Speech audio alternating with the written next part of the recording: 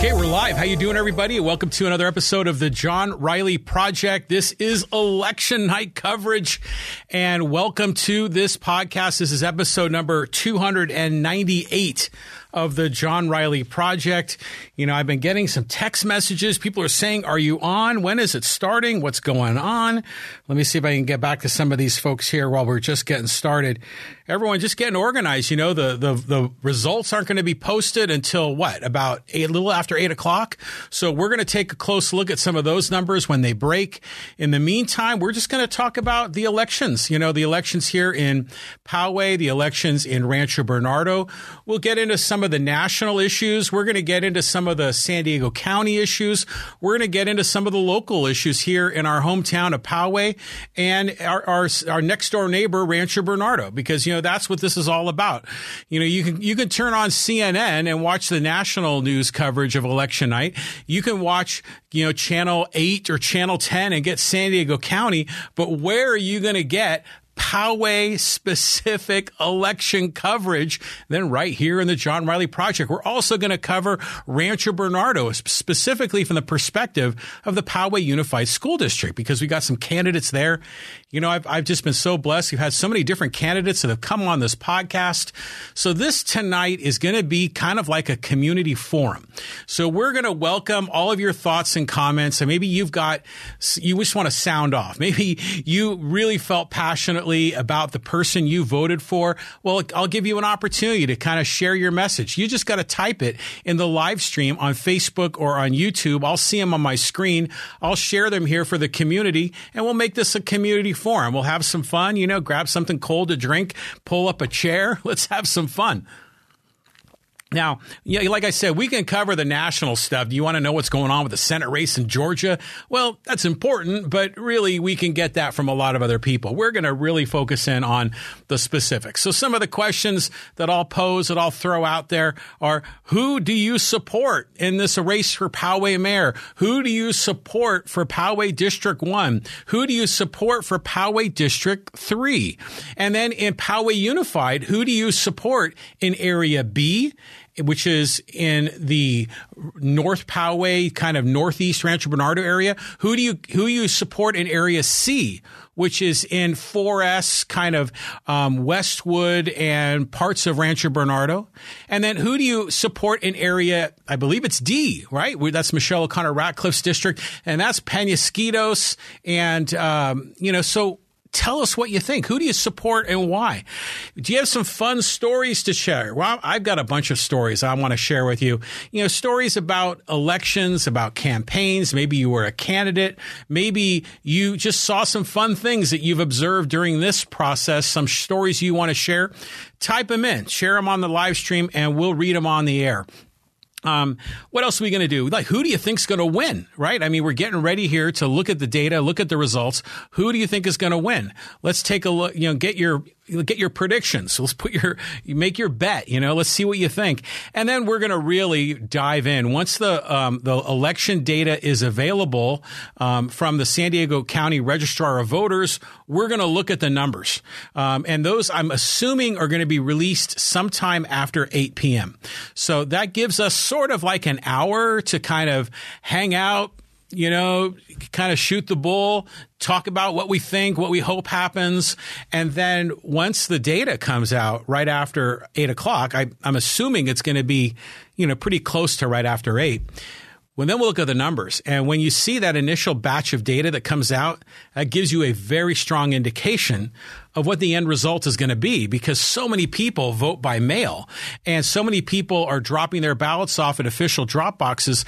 They've been counting ballots, friends, for the last few weeks, and they've kind of got all those queued up. And we know that the percentage of people that vote by mail is significant. And in fact, I think it's like about 2/3, maybe 3/4 of the people vote by mail. So when those initial numbers come in right after 8 o'clock, that's going to tell us pretty clearly who's winning and who's losing. And, you know, the numbers don't change a lot. I mean, not that much after the numbers break. And so we're going to kind of break that down. So that's our game plan. What do you think? So again, I welcome your thoughts and comments. You can type them in on Facebook, on YouTube. Just key them in. We'll see them on the screen. We'll share your thoughts and comments. But I'm excited. I'm excited for a number of things. I mean, obviously, we've had a lot of wonderful guests that have come in here into the podcast studio that have sat down with us. I mean, for Poway Unified School District, we had Patrick Batten and Frida Brunzell. I wish I could have had more people from the school board races, but we had a couple of candidates in here. We learned a lot about the hot topics that are going on in our school district. Some of these are very local-based topics, and some are some of the hard-hitting national issues that we hear about in education. And then, of course, we had two candidates that came here into the podcast studio that were running for mayor. We had Yuri Bolin and Delta Esparza, and they're the two primary challengers against Poway Mayor Steve Voss. Of course, there are two other candidates that are in the race for mayor, and there's been some conversation online about them, especially even today. My understanding is, and this is hearsay, I have not seen anything official, that one of them has dropped out and the other one is mostly inactive. We'll call him a paper candidate. But you know what's going to happen is those candidates are going to get a lot of votes, and they are going to be a factor in this race, especially if the margin of victory for the mayor is a lot narrower than maybe we might expect. You know, some of those paper candidates will get votes. They'll get more votes than you think, and they may surprise. Then for District 1, of course, we had Hiram Soto on the podcast. In fact, he was the first political candidate to join me. We had a great conversation and learning all about his candidacy and the things he wants to do in Poway. And then later on, we had two of the three candidates for District 3 in the podcast studio. We had Kevin Juza and we had Tony Russo. So, of course, it's funny, like who am I rooting for? Well, I'll tell you what, on one level, of course, I'm rooting for every candidate that came into this podcast studio, because those candidates, whether I agree or disagree with their policies, I love the fact that they're involved. I love the fact that they are putting themselves out there. I love the fact that they love their community, that they love their city, that they love their school district, that they want to make a difference. Every candidate that came here into this podcast studio had great things to offer. Every one of them I thought was a good person that had good morals and ethics, and they're all kind of coming at it from different angles, but for the most part, I thought they were all good quality individuals with high levels of character. And so, of course, I'm rooting to see, people like that in office, and, what we can debate on their specific policies and what we think is best for the city of Poway and for our school district. But, that's kind of the game plan for tonight. We're going to kind of talk about the candidates. We're going to talk about the races. We're going to have all sorts of conversation. And already we got people coming in on the live stream. So I just want to get everyone involved right away. And this is from our good friend, Pete Neild. Pete, frequent guest here on the podcast. He says, nothing funny this time around with the amount of outside money trying to buy our city. Right. And that's of course been a huge topic. Amita Saravala came here into the podcast studio, the president of the Poway Democratic Club, and he broke it down. He broke down all of the money that's coming into Poway. And it's one thing if Poway City Council and Poway mayoral candidates are raising money from local Poway people. It's kind of what you expect. And we had a lot of that. But there was a ton of money coming in from outside of Poway. Either individual donors that were making up to a maximum of a $250 contribution. But in other cases, we had political action committees that were spending tens of thousands of dollars.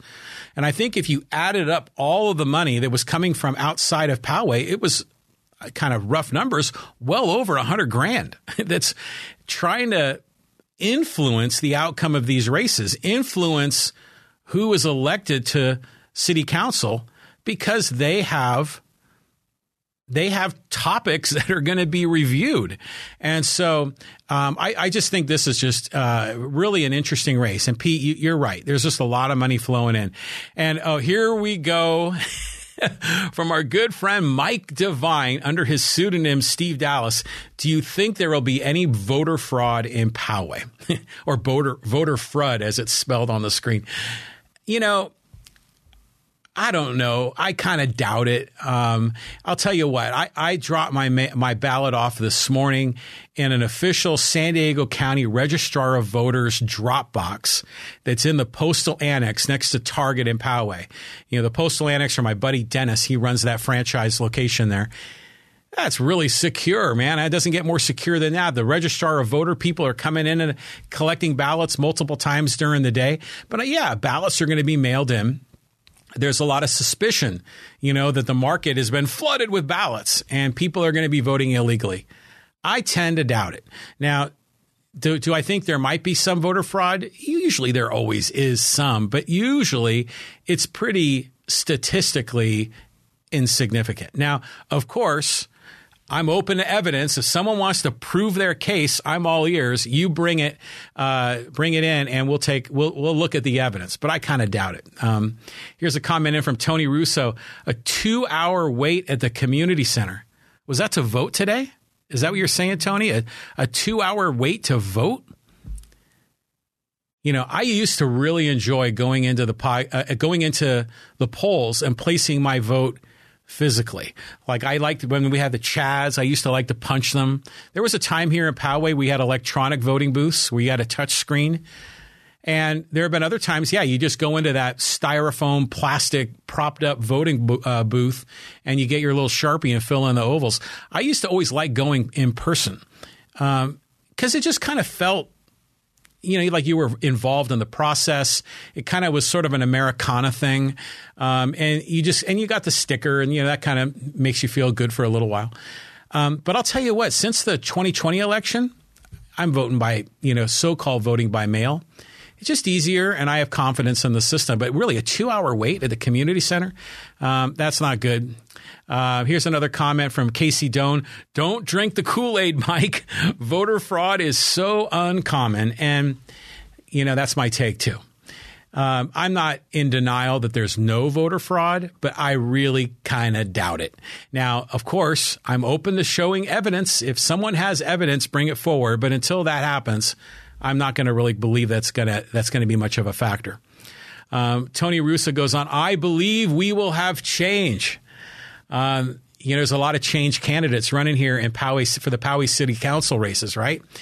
So you got Mayor Voss, of course, running for his third term. He's not a change candidate, right? He's kind of the status quo, the establishment. Mayor Voss represents the stay the course, which, by the way, the stay the course message is very volatile. A lot of change happening in our community. But the two other active candidates for mayor, both Delta Esparza and Yuri Bolin, Delta to a much greater degree, those are change candidates. And then in District 1, you could safely say Hiram Soto is the change candidate, where Brian Pepin is really more of the status quo establishment candidate. And in District 3, you could say Peter DeHoff is the status quo establishment candidate. I mean, heck, his campaign slogan is stay the course, where Tony Russo and Kevin Juza are both change candidates, both to varying degrees of change. So this is what's going to be so fascinating when we look at the numbers. Does our community really want change? And especially, I think the District 1 race between Hiram Soto and Brian Pepin is the ultimate, what's the word, a litmus test? Is that the right word? Where you've got one-on-one, the votes aren't diffused, the votes aren't fragmented, and it's a clear change candidate, a very clear change candidate against a very clear establishment status quo candidate. The other thing that's fascinating about that race in particular is you've got one candidate that is very Republican and another candidate that's very Democrat. And Poway, we went over the numbers. Amita Saravala covered the numbers that Poway is now skewing more and more, getting closer to 50-50. Remember, before Poway used to be a 2-to-1 ratio of Republicans to Democrats. Now it's almost 50-50. Republicans still have a slight advantage. So when you look at that District 1 race, you got one Republican, one Democrat. Who's going to show up at the polls? I think that's a fascinating race. So Tony Russo is a change candidate. He believes there'll be change. The way you wrote it, I kind of thinking of the San Diego State chant, I believe that we will win. So I believe that we will have change is what Tony thinks. Casey Doan says, thank you for bringing the truth, John. You know, that's what I do. I tell you the truth and I share my opinions and I try to be as accurate as I can with the information that I have. But yeah, okay. So, and Tony Russo saying a 2-hour wait right now? The polls close at 8, right? Are there people waiting in line to vote? Oh, that's unbelievable. That's the other thing is, why are people waiting to vote at the polls when they've had the ballots mailed to their house for weeks? That's surprising to me. Now, I know, generally speaking, a lot of Republicans prefer to vote on the day of, on Election Day, because there's, like Mike Devine was saying, there's some trust issues with the way the voting is handled, where the Democrats typically like to vote by mail, like to get their ballots in as fast as possible so that they're recorded and counted, because you can get the verification through the Secretary of State. So, wow, a 2-hour wait, really? Okay, going down the line, I tell you that the live stream is lighting up, and that's what this tonight is about. It's about a community forum where you can get involved. Tony Russo says, so Johnny, Hollyoak project should have just put an entranceway, and now this project would not have been delayed for possibly months, if not permanently. And yeah, that's breaking news today, right? Like the companies that are going out there starting the earth moving, I guess they found some archaeological remains of indigenous people there at the Hollyoak Twin Peaks development site there, right across the street from St. Gabriel's Catholic Church and that power plant near Twin Peaks Middle School. They found some archaeological remains, and now everything is sort of like, what's going to happen, right? There's been a lot of speculation about that in the last 24 hours. Is the project going to be delayed? Are portions of that lot not going to be allowed to be developed? And if so, does that change the number of homes that go in? And does it change the layout of that neighborhood? And to Tony's point, will that potentially change the inflow and outflow? Or as Pete Neal says, the ingress and egress getting in and out of that community? So we're going to find out. That's a fascinating topic, too. That's not going to get solved tonight, but we're real curious to see how that one shakes out. Who else is commenting here? Casey Doan says, gosh, I'm hopeful for Hiram. The campaign Pepin ran is disgusting. And we'll, again, share your thoughts and comments. I know there's a lot of people that have really strong opinions about some of these candidates, some of their campaign tactics, some of their messages, you know, whether they're truthful or not. So let me know what you think, about the candidates, about their campaigns. Yeah, Hiram Soto has got a very vocal and visible group of organizers that are really cheering him on. Meanwhile, Brian Pepin, you don't see him out on the street waving signs. You don't see a lot of yard signs for Brian Pepin, but boy, you see a lot of ads. He's constantly in my Facebook feed. I think it's the San Diego gun owners community is running an ad for Brian Pepin, and it's constantly in my Facebook feed.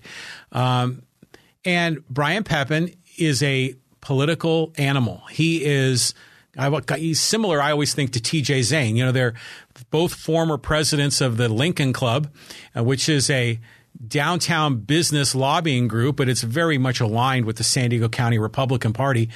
Brian Pepin has experience running or assisting on a lot of other politicians' campaigns. Brian Pepin knows how to do a campaign and do it well. Whether you like him or not, he is organizing his people, organizing his voters. And even though Hiram Soto's group is really visible and really vocal, Brian Pepin is amassing a large number of people that are going to vote for him. I've commented a lot about the old guard of Poway and these kind of more wealthy, more established interests in Poway that tend to vote for more Republican candidates, that tend to vote for candidates of similar points of view and like minds, that really don't want a lot of progressives coming into town. A lot of that group is going to be supporting Mayor Voss, Brian Pepin, and Peter DeHoff. You can count on all three of those to get a great deal of votes at this race, even though they seem to be sort of kind of invisible in this race. Casey Doan going on, kind of correcting a typo. Tony Russo saying yes, I guess, yeah, a 2-hour wait at the community center. Now, I was in Postal Annex today visiting my buddy Dennis, who's a great guy, by the way. I mean, I know there's a couple of Postal Annex here in Poway, and I know there's some in Rancho Bernardo.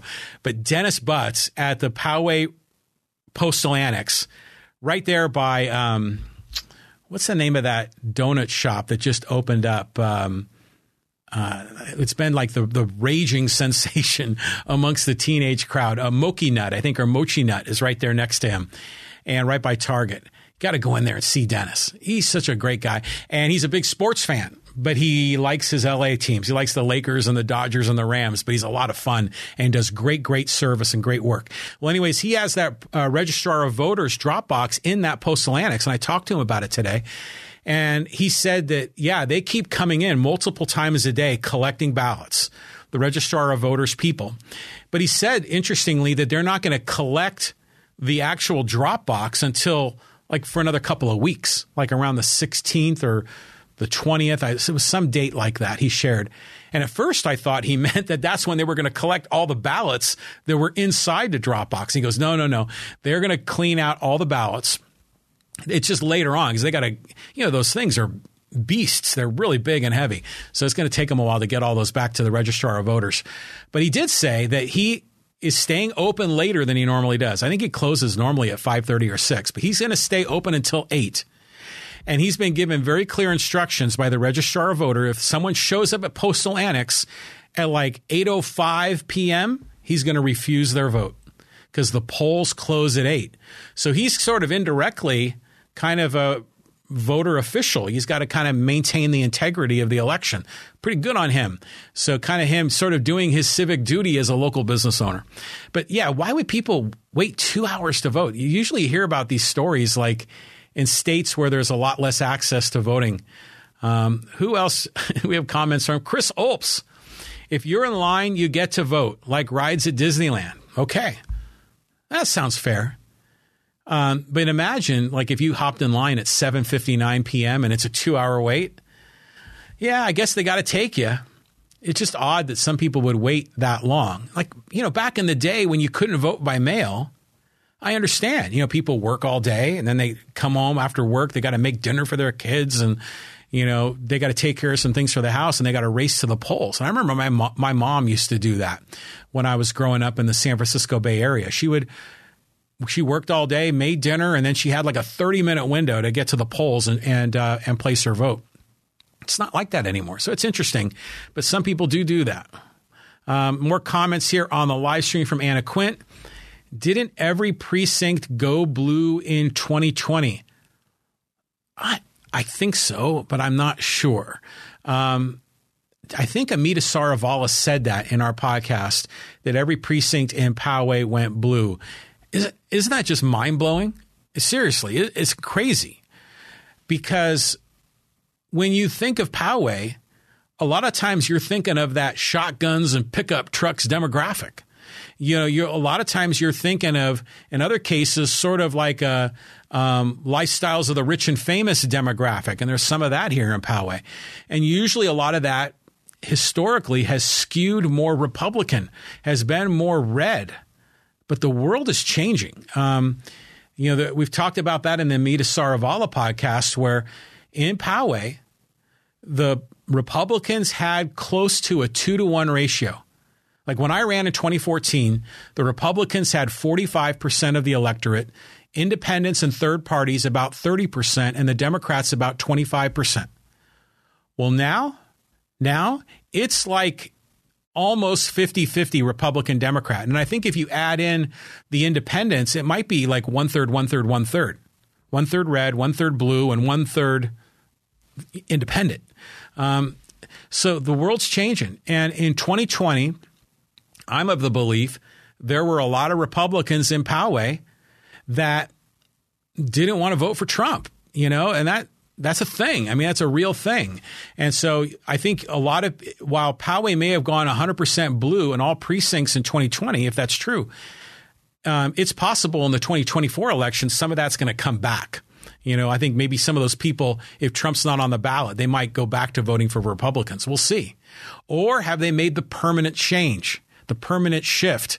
Because there's been a lot of other policy positions from Republicans, like, for example, the overturning of Roe v. Wade that's got everyone, hair on fire for a lot of righteous reasons. So what's going to happen with Poway as we move forward? I don't know. What else we got here from Anna Quint? Yes, shameful campaigns all around Poway. Nelson has been the biggest disappointment with how he treats others. I think we're talking about Dave Nelson, right? So Dave Nelson is one of the candidates for Poway Unified School Board in District B, which is the district where I live. And I see signs. There's some signs like about a block or two away from me that are Dave Nelson signs. And then we see a lot of them, the corner of Stone Canyon and Pomerado is a very entertaining sign intersection, because you've got all kinds of stop Voss signs, a lot of negative Voss signs, but then you've got also signs that are for Frida Brunzell and for Dave Nelson, but there are also signs that are against Ginger Couvrette, and I think against Frida Brunzell on that sign. So it's all kinds of positive and negative messages and personal attacks. And I get Dave Nelson's emails. I don't know how I got on his list. And he is very blunt in calling out his opponent, Ginger Couvrette, the incumbent, and his other challenger, Frida Brunzell, on their particular policy positions.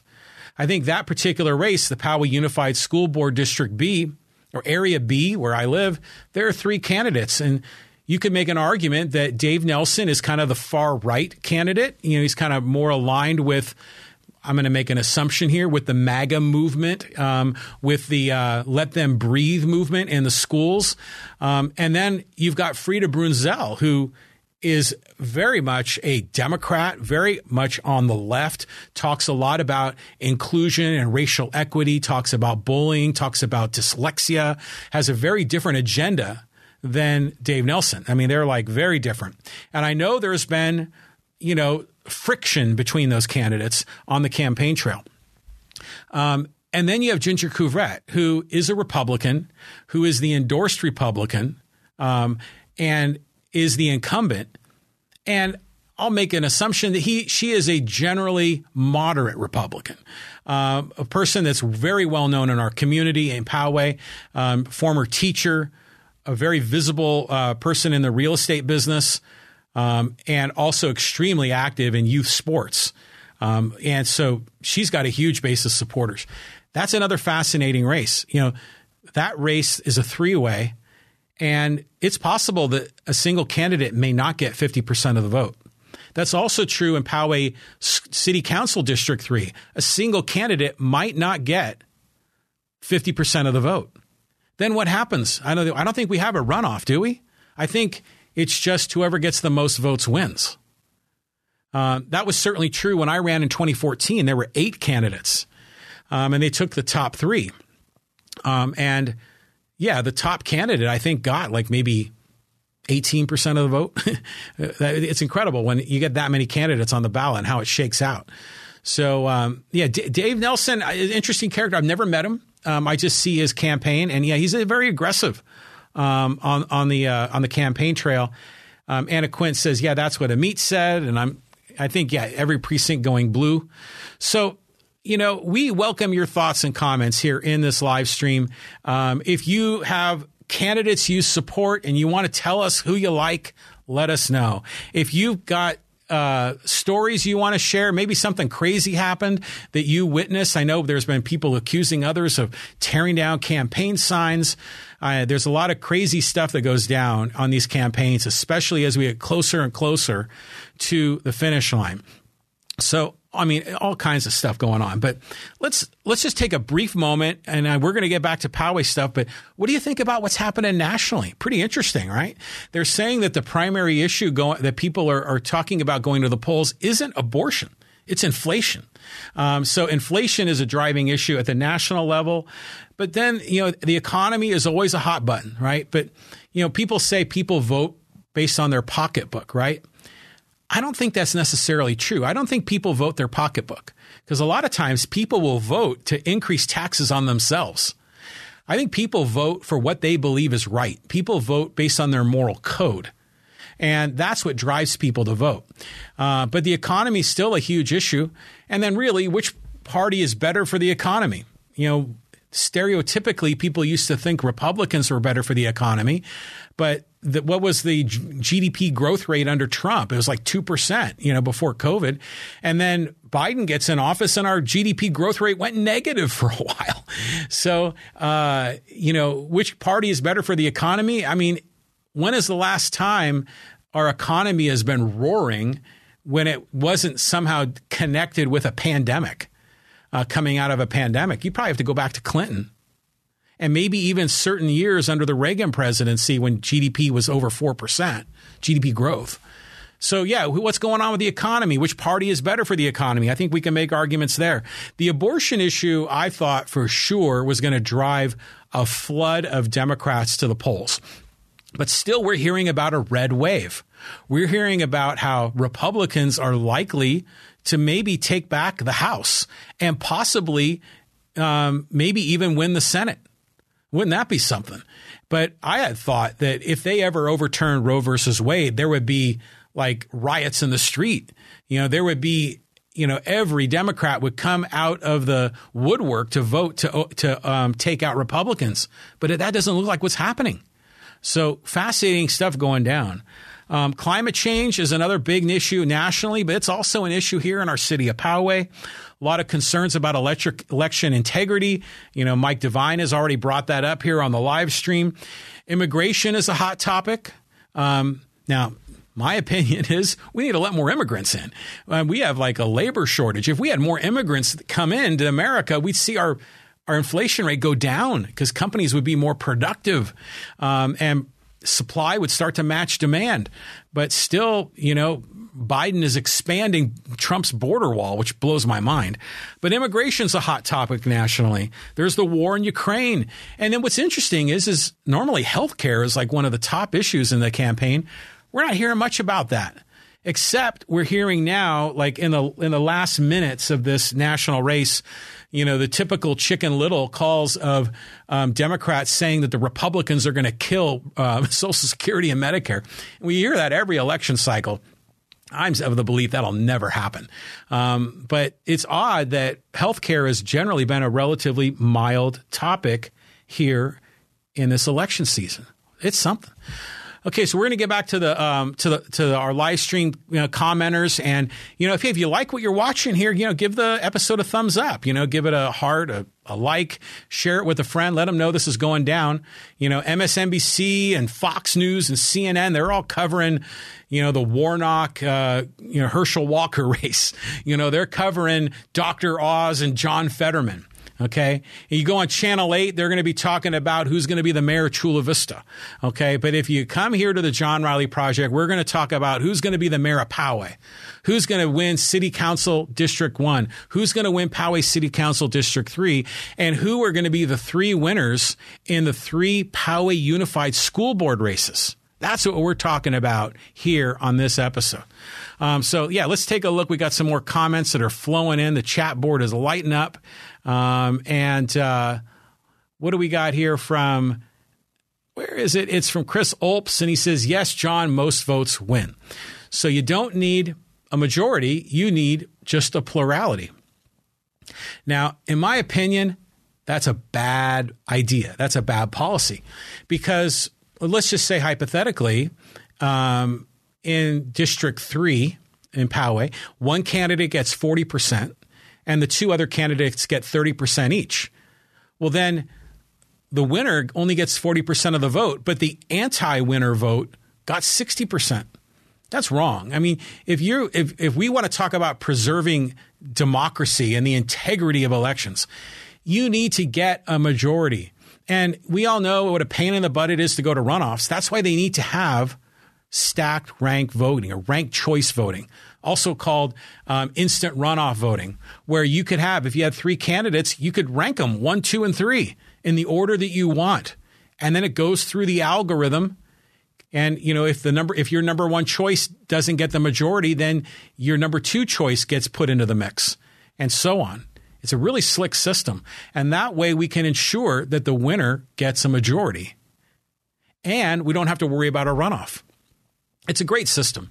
It's also a system where you feel like as a voter, you don't have to hold your nose. I mean, how many times have you gone into the voting booth and the two candidates, the number one and number two candidate, you don't like either one of them?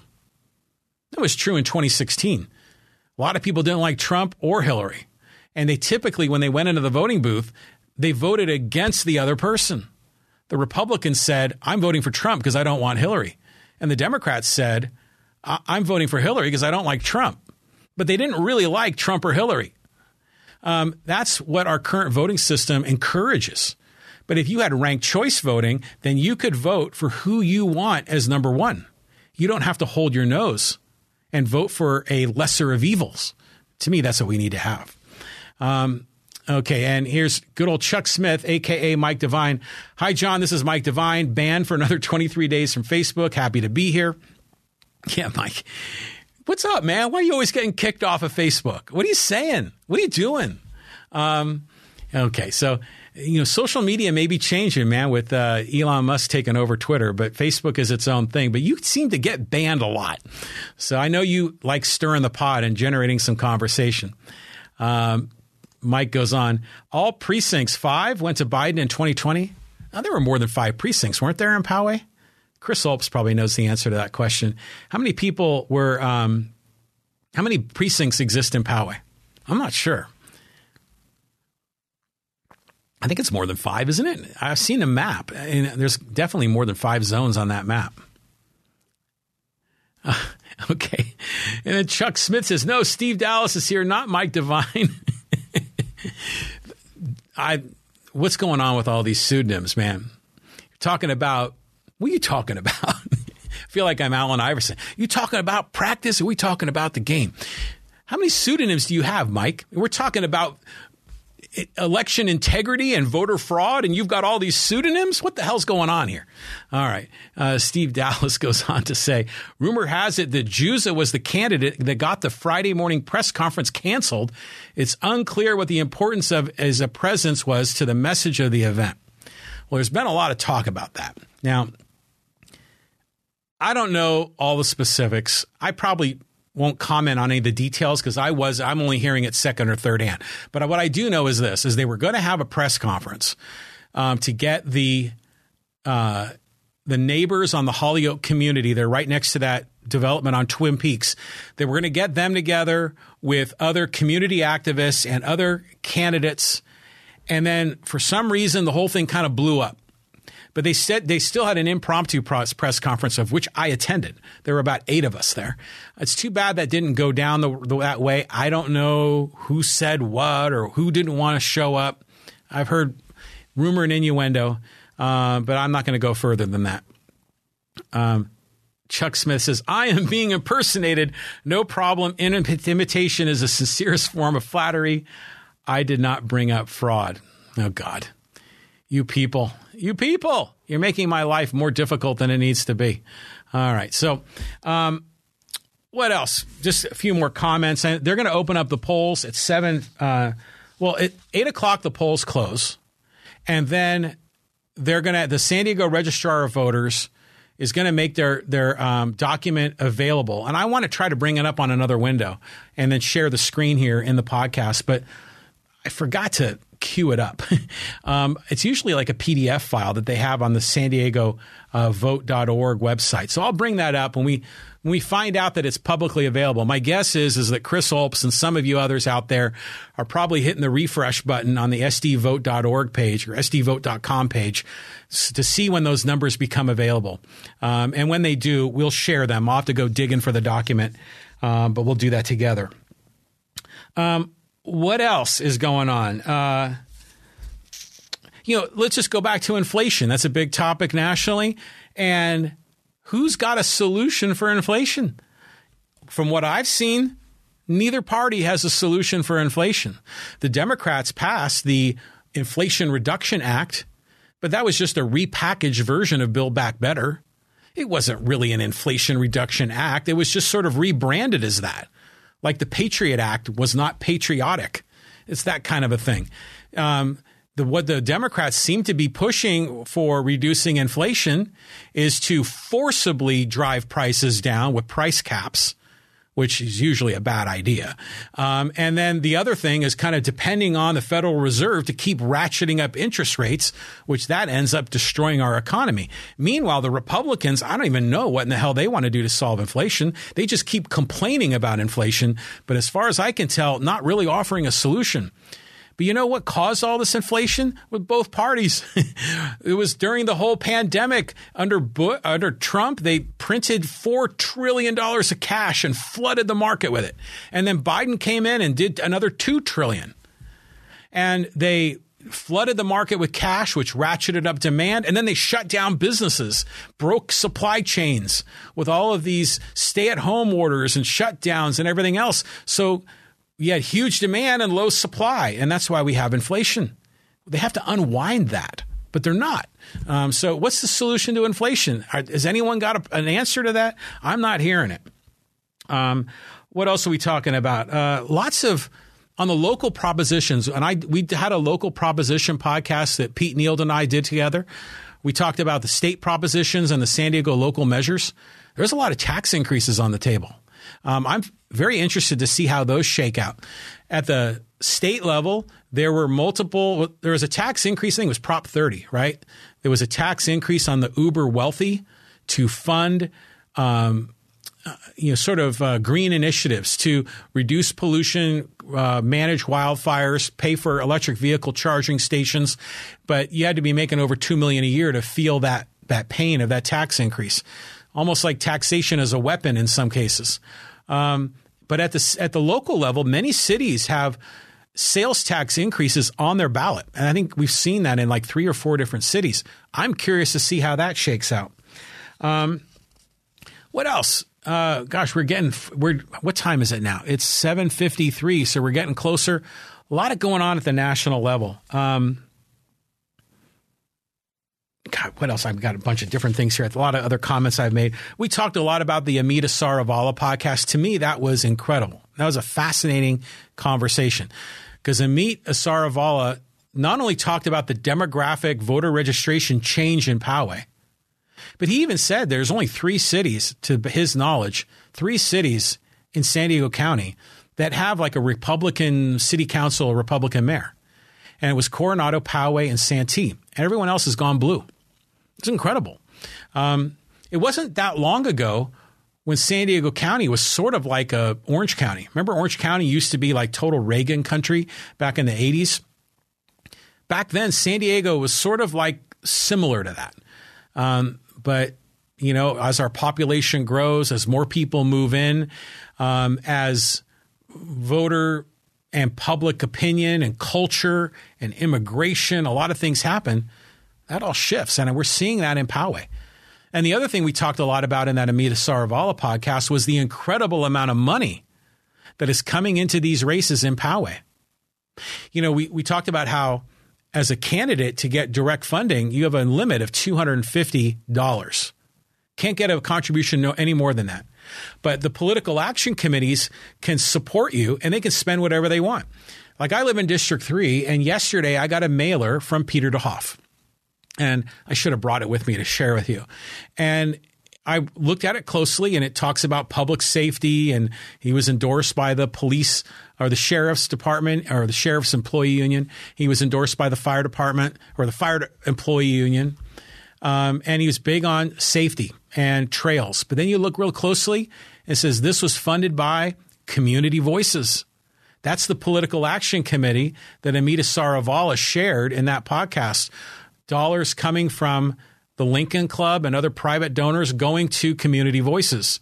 Community Voices doesn't have a limit on how much they can spend on these campaigns, as opposed to an individual donor with a $250 limit. We saw a lot of mailers like that. Mailers from the San Diego Police Officers Association coming into Poway. And we don't even have the police officers of San Diego have no jurisdiction here. We're policed by the sheriff, the county sheriff, not the city of San Diego's police department. So lots of money moving around. And then, by the way, if you're a school board candidate, there's no limit. None. I mean, literally, someone could write a check to a school board candidate for $1 million, and it's totally legal.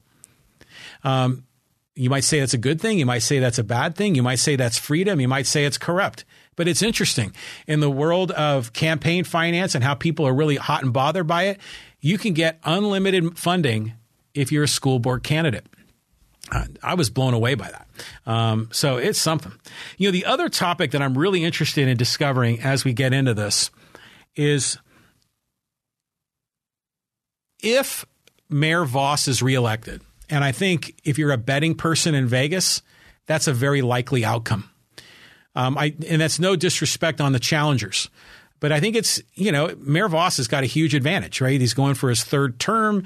He's very well funded. He's part of the political establishment. He's got huge support amongst the old Poway Guard that I've talked about quite often. I'm curious to see that if Mayor Voss wins, what is the margin of victory and how does it compare to his margin of victory in 2018 and 2014? I'm of the opinion that Mayor Voss will probably win, but his margin of victory will be much narrower than it was in 2018. And I ran the numbers.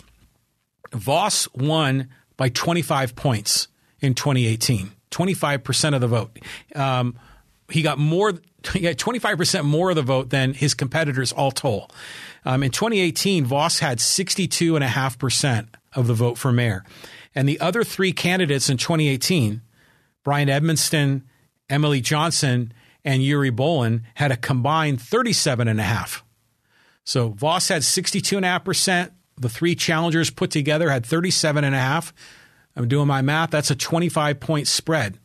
If Mayor Voss wins again in 2022, I predict that margin of victory will be narrower because of all the change in Poway. I'm curious to see what happens there.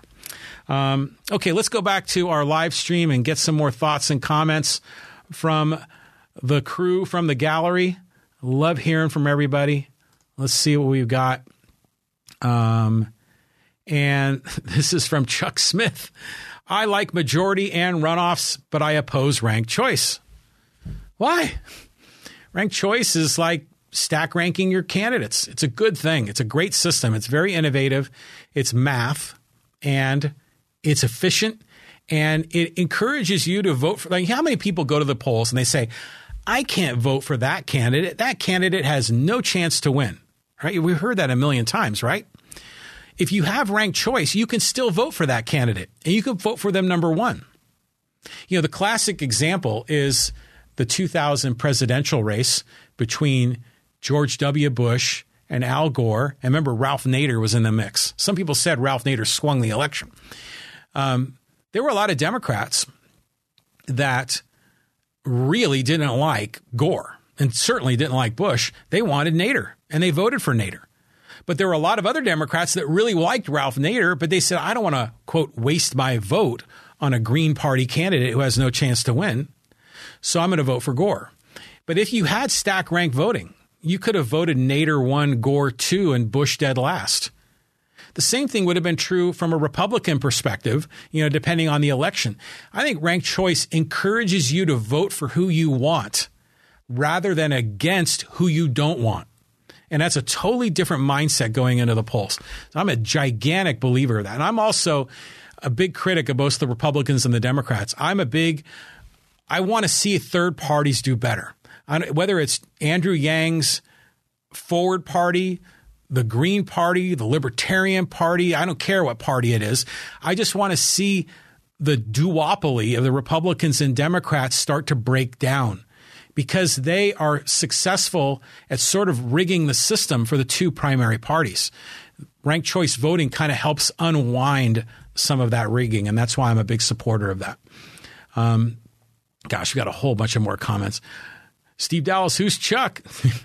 Chuck Smith, runoffs do not make me worry. Yeah, runoffs, you know, but runoffs, you got to get people out a second time to the polls. And people, you know, we have lives, man. Well, we can just vote once. You don't have to vote twice or whatever. Just vote once. It's ranked choice voting is also called instant runoff voting because it's like a primary and a general election all in one. It's a good system. And cities and states all across America are adopting it because they look at it and they go, yeah, this makes sense for a lot of different reasons. Chuck Smith says, I put a picture of Hunter in his underwear. I don't know what we're talking about here. I thought there were 4. What are we talking about? Precincts? Are we talking about candidates for mayor? I'm not sure. Maria Elena Solon Hernandez says, I thought there were 4. Going down the list here, Tony Russo says, I will. Didn't want to stand next to Tony Russo because I was a Republican. Okay, this is going back to the Hollyoak press conference and the drama there. Tony had mentioned that to me, that Kevin Juza, Tony Russo, Kevin didn't want to appear next to Tony. I don't know. I don't know firsthand what happened. These are some of the stories I'm hearing. Tony Russo goes on to say he wasn't worried about the people, but his own personal interests. Okay, now we got some attacks between different candidates. Pete Neal says, I tried to watch this on my Meta Quest 2. Don't bother, 360 view doesn't work. I'm not sure what that means, Pete. Chris Olps goes on to say, don't know the number of precincts offhand. It's definitely a big number. Yeah, that's what I thought. I saw the map, and you see all the different polygons in Poway. And I'm just going to guess 25 precincts, something like that, maybe 20, not 5. There's definitely more than that. It's definitely a double-digit number. Maybe it's 15. I'm not sure exactly. Marina Elena Solon Hernandez says homelessness and affordable housing.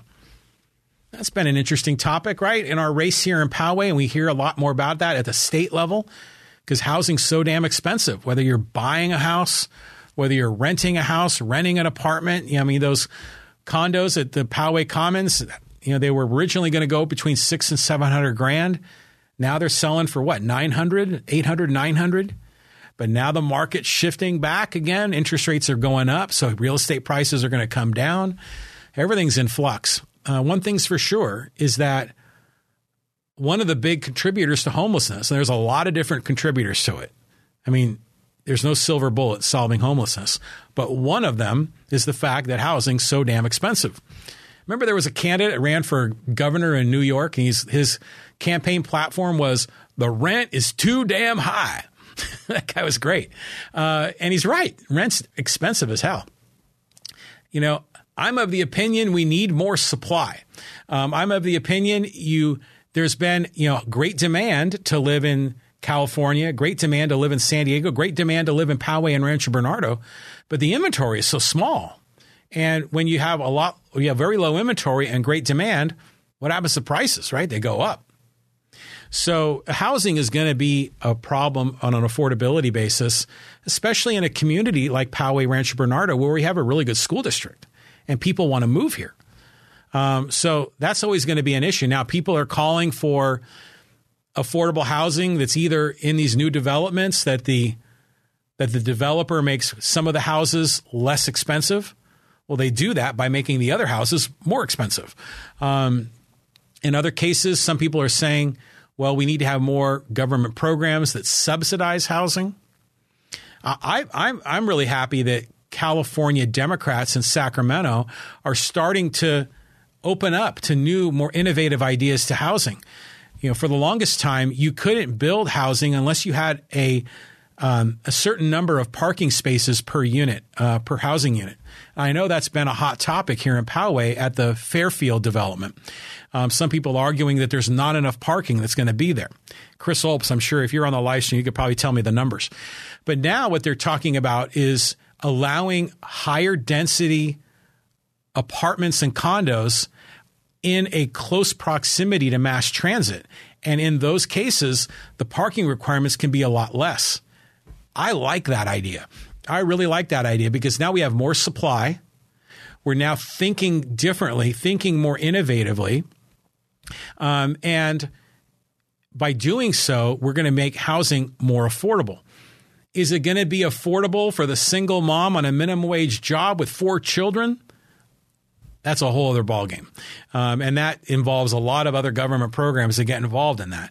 But I'll tell you what, housing would be a lot more affordable in our community if there was more supply. And you talk with a lot of real estate agents and they'll tell you about the inventory. And when inventory is low, you get bidding wars and prices go crazy. And I think that's what we were seeing at the Poway Commons. But that's going to start to change as the interest rates start to go up. Chuck Smith says, solution for inflation, get rid of the R's and D's. Well, yeah. I mean, inflation is do you know who Robert Reich is, or is it Robert Reich? He's the former labor secretary under Clinton. His Twitter feed is unbelievable. Robert Reich is a very left-wing progressive guy, and he's intentionally provocative. We're seeing a lot of that on Twitter amongst politicians like Bernie Sanders and Alexandria Ocasio-Cortez, especially on the left, that are intentionally provoking people with really hot takes on Twitter. Usually politicians are a lot more careful. Well, Robert Reich is saying the reason we have high inflation is because of those damn greedy corporations. Well, yeah, corporations are raising their prices, but they're doing it because the incentive structure that government policy set up encourages them to do it. When people have all this new money that's been flowing into them from all these handouts, the $6 trillion, aggregate demand in the market is way up. And meanwhile, the supply chain still hasn't fully recovered. I mean, try go buying a car and you're paying well over MSRP because the supply chain is still whacked out because of all the shutdowns and stay-at-home orders, and that completely distorted the market. Corporations are always going to try to get the most they can for their product. And shoppers are always going to try to pay the least amount they can. And usually in a marketplace where there's competition, that kind of tends to balance out. There's a certain level of equilibrium. But when there's distortion and there's less competition, or in other cases there is insane demand, then yeah, prices are going to get whacked out. I often say, I'll respond to Robert Reich on Twitter sometime and I'll tell him, when you sell your house, you're going to try to get the most you can for that house because you're going to try to get what the market can bear. And I don't blame you one iota for that. That's what you should do. And that's exactly what these corporations are doing. But ultimately, inflation, in my opinion, is caused by government. It's a monetary policy primarily, but a lot of these other regulations and distortions have created a supply chain problem, and there's a lot of reasons for inflation, but almost every one of them, the source of the river is the government. And Republicans and Democrats are the ones that run it. That's part of the reason why I want to see new perspectives, new points of view, rather than the same old blue and red teams. Chuck Smith says, my interest national level. Chuck says, Orange County was red until they legalized ballot harvesting. And here we go again. Orange County's changed a lot. Santa Ana is a huge Latino community lives there. Demographics have changed. Demographics of the wealthy in Orange County have changed. Voting behavior has changed. Orange County has been on a steady trend in the direction of becoming a blue county for a long time. Since Reagan, it's been a steady erosion of a Republican majority in Orange County.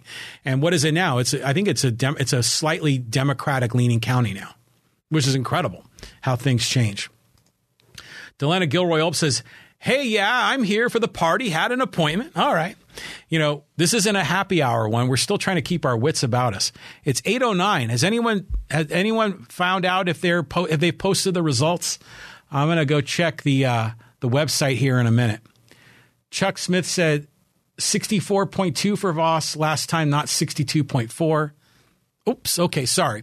I went on Poway.org on the city website, and they had a document that showed the voting results, and that's what I used. And I did the math. I might have had a typo on the calculator. But yeah, Voss had like a roughly 2/3 of the vote, right? Maybe a little bit less than that. What's it going to be like this time? I'm curious. I'm of the opinion that Steve Voss has never been more vulnerable. We've talked about the demographic voter registration shift. There's a lot of angry people in Poway because of all the development, because of all the change. And it doesn't matter if they're Democrats or Republicans or independents. There's a lot of people that are upset. So I still think Steve Voss is going to win. I just think his margin of victory is going to be a lot narrower. And I'm curious to see what the numbers look like. Delena Olp says, I'm here, switch to YouTube. Yeah, we're live streaming on both YouTube and on Twitter. YouTube and Facebook, my bad. I got to start opening this up to other platforms. I could go to Twitter. That would be an easy one for me to do.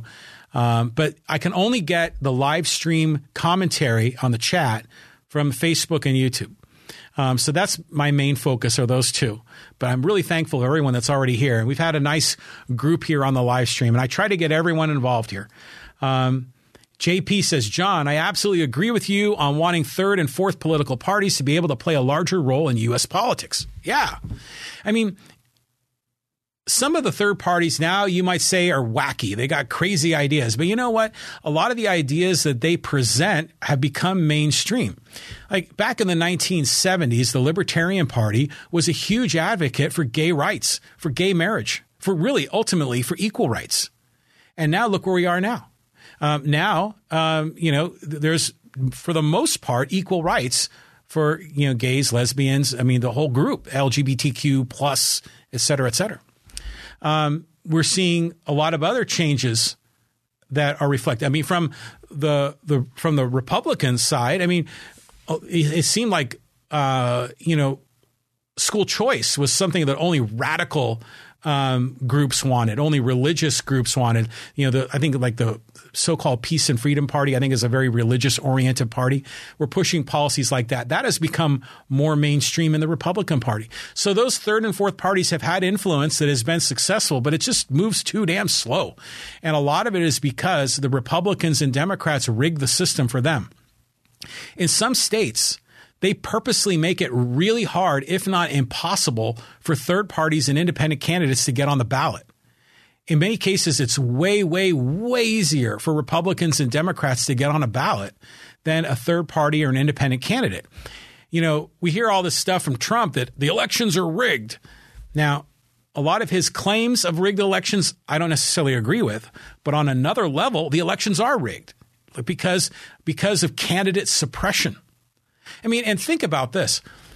Roughly speaking, in the United States of America, there are more people that identify as independent than identify as Republican or Democrat. But when we have the national debates, last time it was between Trump and Biden. Prior to that, it was between Hillary and Trump. How come there's no third person there representing all the independent voters? We only see two. And it's like that every election cycle. You had to go all the way back to 92 when Perot was in the debate with Clinton and Bush. Remember that one? That's when Bush was looking at his watch, George H.W. Bush. But Perot made the debates in 92. And so what did the Presidential Debate Commission do? They raised the requirement to make it harder for third party and independent candidates to get in. And so they're always faced with a chicken and egg problem where you can't get in the debate unless you have a certain level of public support, but you'll never get that level of public support if you're not in the debate. So it's catch-22. We need new ideas in this nation, and the Republicans and Democrats keep churning out the same old thing, and it kind of drags me down. Tony Russo says, not a personal attack, John, just stating facts, bud. Hiram Soto reached out to me to be united, and we agreed, and then it all got stopped after the wheels were in motion. Not what we as a community should stand for. Never personal. Great show. Thanks, Tony, for the props. Yeah, I know there was a lot of drama with that supposed press conference in the Holyoke community. Moving down the list, Delena Olp says, how do we accomplish that when they keep reducing our MTS in Poway? Yeah, public transit sucks in Poway. It's awful. And it's a problem. Yeah, and I think a lot of the development that we're seeing where they're able to build more, where there is going to be, less parking requirements, that's going to be in more urban areas of San Diego County, right? Like probably, and I'm just guessing here, City Heights, North Park, Hillcrest, South Park, it'll be in those communities where there's a lot more higher density and a lot more access to public transit. Now, a lot of people say we need more public transit in Poway. And I'm not a big proponent of public transit. I'm a believer that the world is going to be changing here as electric vehicles and self-driving electric vehicles become more intelligent. They're going to get more people from point A to point B where they want to go more efficiently and more effectively. But a lot of people still believe in buses and trains and monorails. I even heard one suggestion on Facebook that they need to put a monorail right down the center of Poway Road. Can you imagine that? Yeah, I mean, mass transit stinks here, and it's always been bad. I don't know what the solution is for that. That's probably something for the Sandag people. Chuck Smith says, many cities nationally are reducing parking requirements. Yeah, that's my understanding. And it makes building easier. And when you make building easier, then there's more supply, and then prices start to come down, or at least stop going up so radically. The other thing they're talking about doing is also building housing that is maybe smaller, studio apartments that they don't have to meet certain regulatory requirements. They can actually have more high density living. I mean, you want to talk about a solution for homelessness. Imagine having places that are available where it's a lot more affordable to live because a lot more people can live in a certain place. But as long as there's such strict regulations about parking and a lot of other rules, it's just going to drive up housing and it's going to make it harder to build.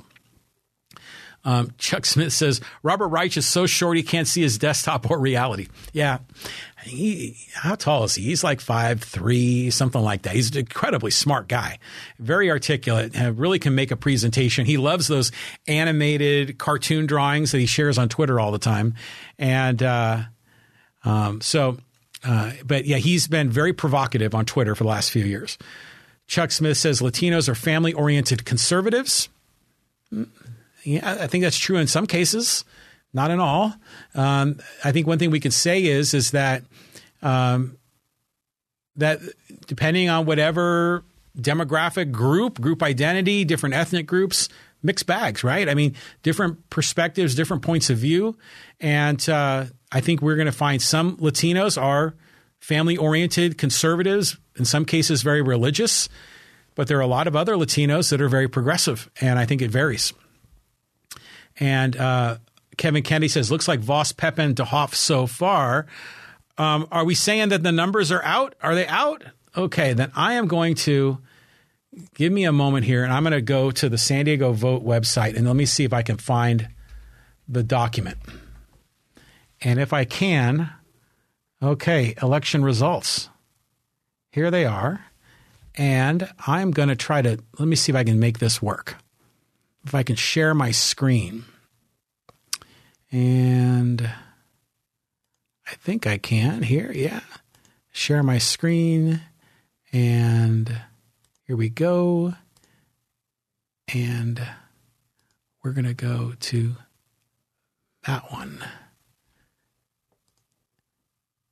And share. Can you see the screen? I hope you can. I only have one monitor, so I'm going between two different tabs. So let's see what we got here. I'll turn this off so we can see this a little bit bigger. So it looks like, Newsom, 56%. He's rolling. He'll win easily. And we go, this is going to be a long document, right? So I think I've got to do a search, and I've got to look for Poway. And here we go. Ginger Couvrette, 49% so far. Frida Brunzel, who was my most recent guest, at 32%. Dave Nelson at 18%. So this is kind of going as I expected it would, because Ginger has such strong, a strong brand presence in our local community. And the second one, Patrick Batten, another candidate here that joined me on the podcast.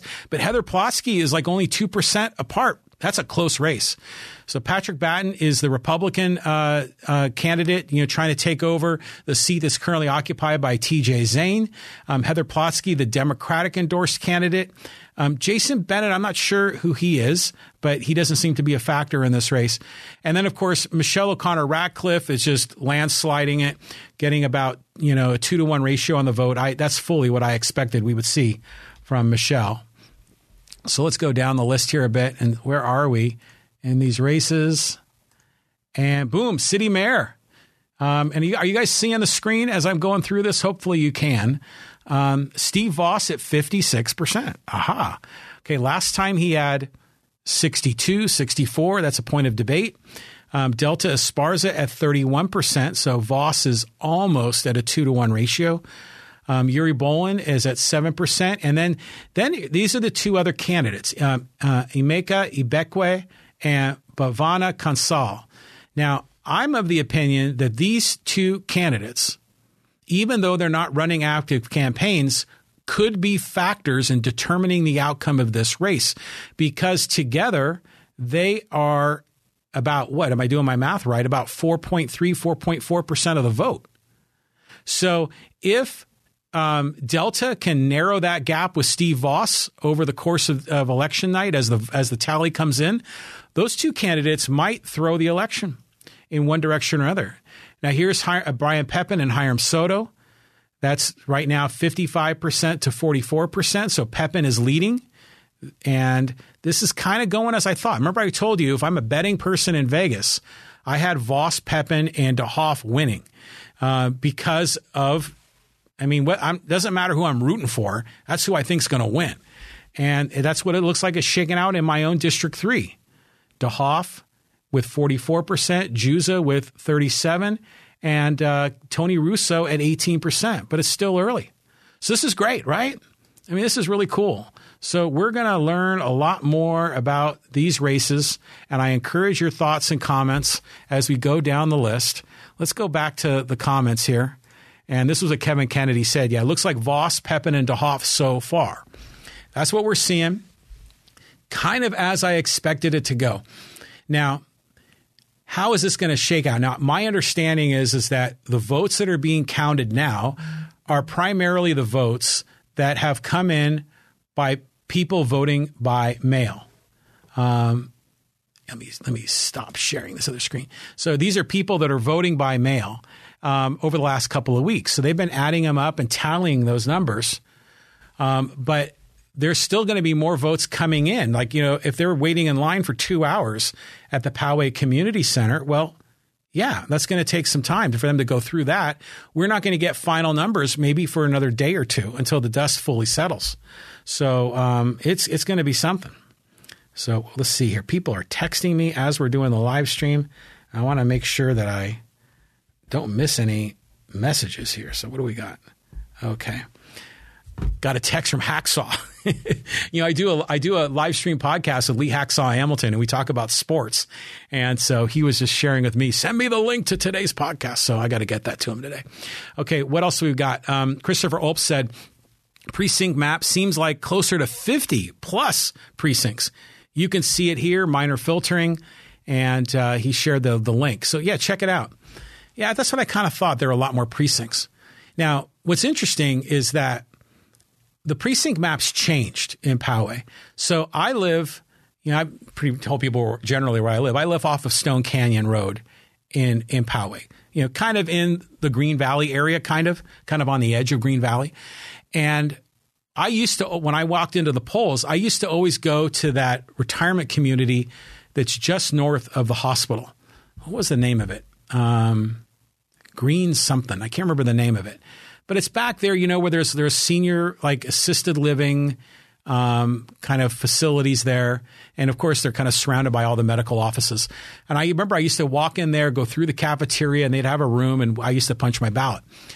But then something happened, and then I had to, when I went to walk into the polls, I would have to go all the way to St. Gabriel's Church on Twin Peaks. Now, it's not that far of a drive, but usually the precincts are supposed to sort of be like in walking distance, right? That's sort of the whole concept, to make it easy for people to vote, that they could just walk there. Because I remember back in the day, people would vote in their garages, right? People would set up polls in people's 2 or 3 car garages. But then, yeah, it changed. And then suddenly we were going down to St. Gabriel's and filing our ballot there. But what was interesting is that every election season I went, it was easier and easier to vote there because so few people showed up at the polls. Most everyone was voting by mail. And still, now say what you will about voter ID. I'm not a fan of voter ID. I think voting's a right and you should just vote. But I still am amazed they never checked my ID. They say, what's your name? I say, John Riley. They go down the list. They see, oh, there you are. Is that your address? Yes. Check. Here's your ballot. And I would go vote. So I'm not a supporter of voter ID, but I'm still amazed that it doesn't exist, because you would think that would be something that they would do. But they don't do it. That's a whole other conversation. Pete Neal says Voss is at 56, Delta at 31. So that's the initial data. I'd imagine we're going to see updates later on today or tonight. I would imagine they're going to have periodic updates every hour or two. Here's a story. When I ran in 2014, and it was election night, and God, what was I can't remember the gentleman's name. It was one of my few donors I had for my campaign, and he hosted an election party at his house, and he lived in the Heritage, a beautiful home, and he was supporting myself and Charles Sellers and Michelle O'Connor Ratcliffe. Because he was really angry about the $1 billion bond. And so after that 2014 election, he hosted an election party. He says, yeah, bring your family. I'll bring food. We'll have some fun. And so the first is just like this. The first vote came out on screen about 15, 20 minutes after the polls closed, and I was in fourth place. And I'm like, And they took the top three. And I was like, oh, I wish I were in the top three now. Well, maybe it's going to change. Maybe it's volatile. Maybe I'm going to move into second, or I'll move into first, and then the next one came out and I was still in fourth. And in fact, the gap between third and fourth grew a little bit. And it became very clear to me that they had such a significant sample size that were already counted in that initial run of votes that any additional votes were going to likely follow a similar pattern. It's like polling, right? It was going to follow a similar pattern, and that gap might narrow a little bit, might expand a little bit, but it wasn't going to radically change. Now, things are a little different these days because Republicans generally like to vote closer to Election Day, usually the day of, and the Democrats vote ahead. So you would assume that as the election gets closer and closer to the end, that the Republican candidates start to narrow that gap. And again, that's why everyone's focused on what they're doing when they're counting the votes and all the hysteria about the possibility of fraud. But generally, I think when you see numbers like that and you see Voss at 56 and Delta at 31, Voss is going to win. Delta, wonderful lady. I enjoyed my conversation with. This is not disparaging comment about Delta or Uri at all. But when you have a 20 to 25% or 20 to 25 point gap right out of the initial gate, it's going to stay there. And in fact, if more Republicans show up, the day of, you can make an argument that Voss's that gap might even widen further. So we'll see how it all shakes out. Matt Brannigan says, oh, you're live. Love it. Yes, we are live and interactive. CNN has got their coverage of the Warnock Herschel Walker race. We're not doing that. We're not live at Golden Hall with, Kimberly Ann Hunt and the Channel 10 crew covering the mayor of Chula Vista. We're here on the John Riley Project doing the live stream, and all we're talking about is the Poway mayoral race, the 2 Poway city council races, and the 3 Poway Unified School Board races. That's all we're focused on. And we maybe a few national comments may drift in here from time to time. Pete Neal says Pepin at 55, Soto at 44. Okay, so yeah, that's an 11-point gap. Again, Hiram Soto, great man, like Hiram, loved having him here in the podcast studio. Hiram, that's a big gap. That's going to be tough to overcome. And this is what I was saying before, this Poway old guard, it's like a silent majority. They don't make a lot of noise. They're not on social media a whole lot. They're not on street corners waving signs very much. But it's like this undercurrent of people that are connected, this undercurrent of people that are hosting, kind of candidate meet and greets, that are bringing these candidates to their home and having meetings with 20 or 30 donors at a time. And that is this underground network of people that is a big part of Poway, in Poway politics. And that's why this kind of establishment, this sort of old guard, consistently drives a lot of these elections. And I was interested to see how this was going to shake out because of the changing voter demographics. Because according to Amita Saravala, it's close to 50-50 Republican Democrat, right? But there's still all the independents. So who are they voting for? I think we're saying Poway is roughly 1/3 Republican, 1/3 Democrat, 1/3 independent. Well, it looks like a lot of those independents are more voting for the Republican candidate. In this case, Mayor Voss. In this case, Brian Pepin. And in this case, the newly anointed Republican Peter DeHoff, who, by the way, so I've heard, changed his voting registration to Republican right before he got the party's endorsement. Interesting how that works. That's all the stuff behind the curtain in politics. It's something. Delena Olp says, wow, those are close numbers. Yeah, I think we were talking about in the Poway Unified School District Area C, Patrick Batten and Heather Plotsky. I mean, that's like a 2% gap. Now there, anything can happen. A 2% gap in the next round of ballot counting, Heather might start to make up that delta, might be able to get ahead. Curious to see how that's going to shake out. Pete Neal says DeHoff at 44, Juza at 37, Russo at 18. Now, I was speculating in this one in District 3 that it was likely no single candidate would get 50%. I said, wouldn't it be something if no single candidate even got 40%? And that could happen. That could happen. So we'll see. But right now, yeah, this is a three-way. Now imagine if there was a ranked choice. There are two change candidates, Juza and Russo. Imagine if you were a voter that wanted change, you could have, let's just say hypothetically, had Juza as your number one, Russo as your two, and DeHoff as your three. Well, if that would have shaked out, then it's likely that DeHoff would lose. But because we don't have ranked choice, because it's now the plurality, right? Not even a majority, a plurality is all you need. That's not democracy, right? Democracy is you need a majority. That's what a whole democratic vote is supposed to be about. So it's crazy. So, we got people on the live stream. Oh, my son is watching my live stream as we're going. This is great. Okay, so let's go. He's watching the live stream from Oklahoma. All right, here we go. Delena Olp says, I think the Dems are divided and the Republicans are divided too, but stick together better. I think it won't be long before we see a real shift or split in both parties. It's going to take a long time.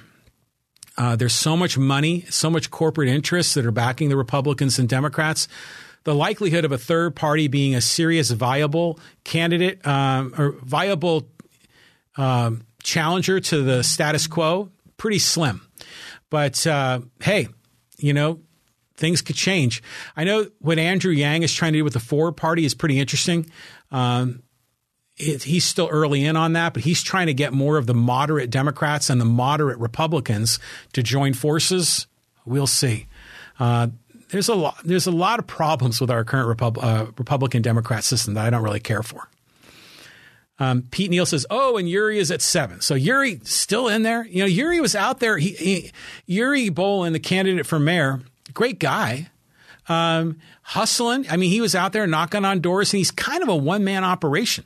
You think about these candidates, we think about little old Poway. It's, it's just our neighbor, Steve Voss, and our other neighbor, Yuri Bolin, and our other neighbor, Delta Esparza, all running for mayor.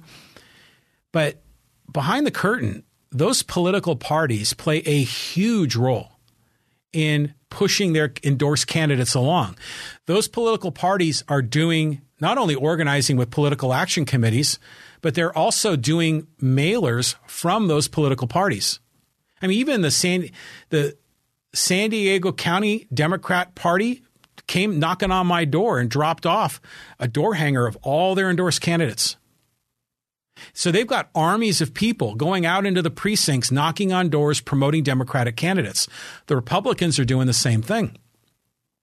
Yuri Bolin is a one-man show. He doesn't have that. He's an independent candidate, and he's out there doing the hard work, man. So good on you, Yuri. I mean, I know he's got a huge uphill battle, but he's out there fighting the good fight. And I like that. I like seeing that sort of participatory democracy in our community. Matt Brannigan says, I see you're sporting the designer stubble this evening. Well, it's Movember, right? So every November I try this. I think, let's see how long I can go with not shaving or sort of not shaving. And I get to a point where I just go crazy and I have to shave it off. So we'll see how deep into November I get. It's November 8th in Movember. So we'll see what happens. Steve Dallas says, did the San Diego police ever catch the sign thief who stole all of Delta and Hiram's signs? Do we know if the investigation is ongoing? I don't know. This kind of shenanigans happened when I was a candidate in 2014. There are people that are stealing signs. Now, some people think it's a conspiracy, that their competition is taking them. In some cases, that's sort of been true, right? I mean, Barry Leonard, or one of our city councilmen, his daughter was caught stealing signs of Barry Leonard's competitors right out in front of the Jersey Mike's at the intersection of Twin Peaks and Pomerado. That's documented. But in other cases, I think some of the signs are just, you got teenager hoodlums that are just destroying signs. I mean, in fact, it was the 2014 or 2018 election cycle. Some teenagers, tore up or stole some Steve Voss signs, and Voss was able to figure out who it was. And the name of those kids became public. I think I remember their name, but I'm not going to say it. And so, so you have some hoodlums that are just, being teenagers and being goofballs. But then there's other people that just don't like signs, like, get these goddamn signs out of here. And they're pulling them out. But even I remember my election cycle in 2014, I would put up signs, and it was interesting because that's when Voss was running for mayor in 2014. And we communicated a lot then. We don't communicate much at all anymore. But back then we did, because we were both candidates. And I would notice sometimes that my signs would be gone and his signs would be gone, but other signs would remain in certain locations. And I remember texting him sometimes going, hey, man, what's going on?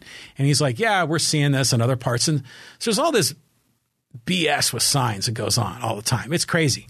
So we saw the picture of some person that was knocking over a Hiram Soto sign. There's a lot of conspiracy theories of who that person is. I'm not going to speculate, but who knows? But it's stupid shenanigans that goes on with this all the time. Steve Dallas said, did the San Diego police ever catch the thief who stole all of Delta and Hiram's signs? Do we know if the investigation is ongoing? I don't know. Chuck Smith says, high-rise modular apartments going up in San Diego. That's good. That's a good thing. I'm hopeful for that. That's why I voted. Well, I couldn't vote in the San Diego propositions, but I think it was Prop C was the one where they were going to raise the height limit around the San Diego Sports Arena, because right now it's only a 30-foot limit.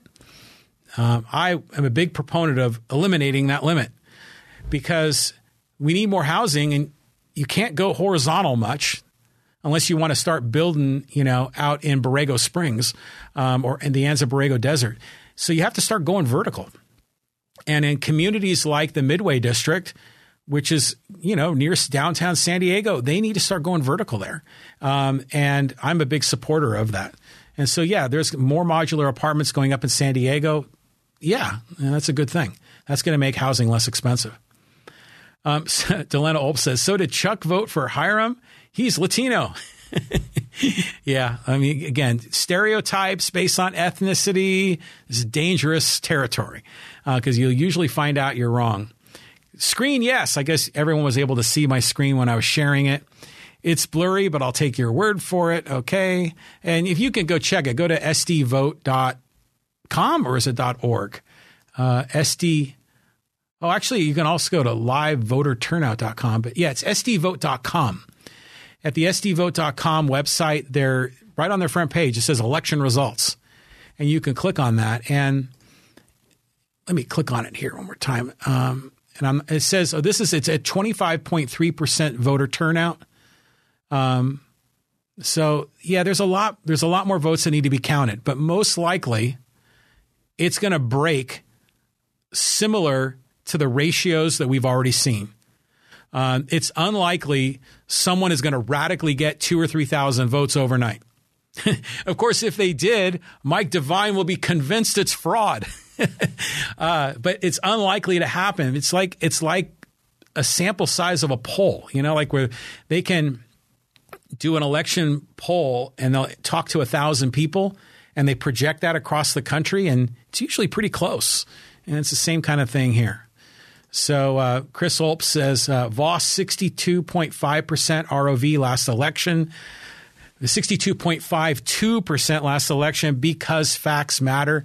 Yeah, that's what I had. I rounded it. I said 62.5%. Delena Olps, I think the Olps family are on competing computers here, participating in the John Riley Project live stream. Thank you for doing that. She says those SDDSA hit pieces and support really does help. I mean, Peter really didn't campaign at all. So what is that? San Diego Deputy Sheriff's Association. I think that's what we're talking about. Yeah, I mean, they send those things out, and most people don't really read the fine print. They think it's from Peter DeHoff.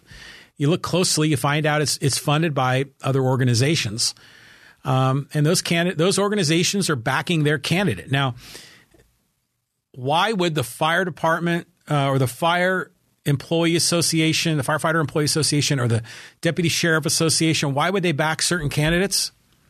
Now, they say it's all about keeping city streets safe. Well, that's true, but really, the reason they back them is because that candidate is most likely going to vote to approve a raise for those employees when it comes time to renegotiate that contract. Same thing is true in the school district voting. You have candidates that are endorsed by the teachers union and the Poway School Employees Association. Well, they back those candidates, and they're not doing it just for, shits and giggles. They're doing it because they expect a return on their investment. They expect to be rewarded when it comes time to renegotiate their contract. So that's what's going on. Let's not pull any punches here. And yeah, Peter DeHoff didn't really campaign much. I mean, I saw that he was at the community forum that the Poway Chamber and the Green Valley Civics Association did. I've gotten some of his mailers, but a lot of them weren't from him. The one I remember seeing yesterday was from Community Voices. And I invited Peter DeHoff to come on this podcast, and he declined. Now, his two competitors came on. But see, I think what my hunch is, and I've never met Peter directly. I think we might have had one or two exchanges in social media. But my assumption of his strategy was just sort of lay low, stay under the radar, and just kind of go in under the coattails of Mayor Voss.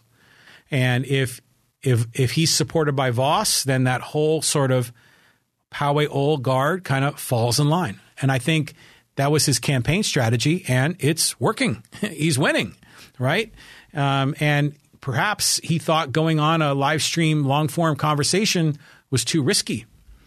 He might get into an uncomfortable situation or say things that he didn't want to say. I don't know. Chuck Smith says, my friends are asking, where am I getting live local election results? Search John Riley Project. Yeah. Go to the John Riley Project YouTube page and the John Riley Project Facebook page. And that's where we're doing this live stream. And we're covering our local election. It's kind of fun, isn't it? Now, next time I should have like 3 or 4 people here around the table and make it, so one of you can be, just like the people on all the different cable news networks where you've got like 2 Republicans and 2 Democrats. I mean, we could do something kind of fun like that. The other thing we can do in this podcast, and I encourage you if you're interested, I have in the past hosted what I call happy hour podcasts, where it's like a glorified Zoom call where we each have our own window, and then I'll be the moderator and we'll take questions and comments, and we'll have panelists and take turns answering questions. If you want to do that on one of my future podcasts, send me an email to john@johnrileyproject.com. Nancy Brunjet says, can you give some PUSD updates? Well, I did give some earlier. Have the numbers changed? Let me look and see if they've changed. And if they have, I will reshare my screen and I will let you know. So let's see what we got here. And okay, they have not changed. But I will share the numbers on my screen just so we can see them. And let's make sure I'm doing this right. And it's this one here. And boom, there it is. Can you see that on your screen? This is with 25% of the votes so far. Ginger Couvrette, and this is the area B. This is the area where I live. Ginger Couvrette has 49% of the vote. Frida Brunzell is at 32%, and Dave Nelson is at 18%. In Poway Unified District or Trustee Area C, where we have a very, very close race. This is the most competitive race in our local community. Patrick Batten, the Republican-endorsed candidate, with 48.3%, 48.38%, and Heather Plotsky with 46.38%, precisely a 2.0% spread. And if I'm looking at my numbers there, it looks like it's 119 votes separating the two. Am I doing my math right? I think I am. That's really close. That could change. Heather could maybe jump ahead. Well, there's Jason Bennett with 312 votes at 5.24%. Well, Jason, you're not going to win tonight. But, Jason, you may be the factor in flipping this election one way or the other, right? I mean, because the amount of votes that you have is more than the difference between Batten and Plotsky. Interesting stuff. Okay, and then in Trustee Area D, Michelle O'Connor Ratcliffe, going for her third term, a Poway school board president multiple times. You know, it used to be that the school board president would rotate on an annual basis, and it was sort of a ladies and gentlemen agreement. But they don't do that anymore. You know, there for the longest time there was kind of a group of three that were kind of organized, and they were against the other two, and the other two back then were Charles Sellers and Kimberly Beatty. And they would just kind of keep the presidency amongst those three disproportionately more often than the other two would get it. Apparently, the mayor of Poway used to be like that, or other cities do mayor like that, where the mayor sort of rotates. And I think here in Poway, even our deputy mayor might sort of rotate. I'm not sure. But at any rate, Michelle O'Connor Ratcliffe has 65.46% of the vote. Janet Bremseth is at 34.54%. So that's like a 1,800 point vote difference. Michelle O'Connor Ratcliffe is going to run this going away, just as I predicted. Michelle O'Connor Ratcliffe is extraordinarily well entrenched in the school establishment. Her mother, longtime, well-loved teacher in the Poway Unified School District. I think she was the Poway Unified School District Teacher of the Year, or was it California Teacher of the Year? She's won awards like that.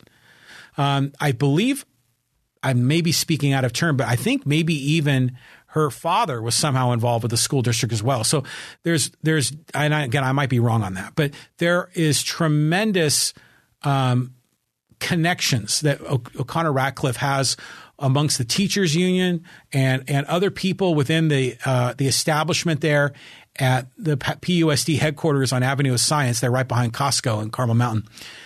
It's no surprise that she's got 2/3 of the vote.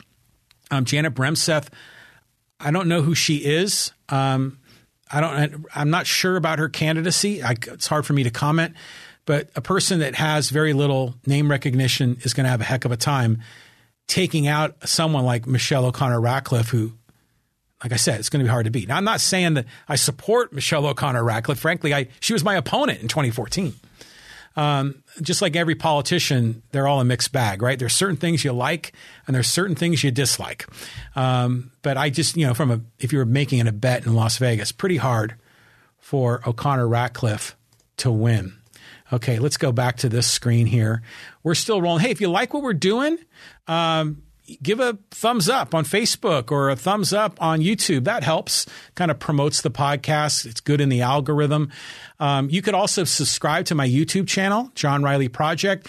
And if you click on the bell, you'll get alerts whenever I have new episodes, new live streams.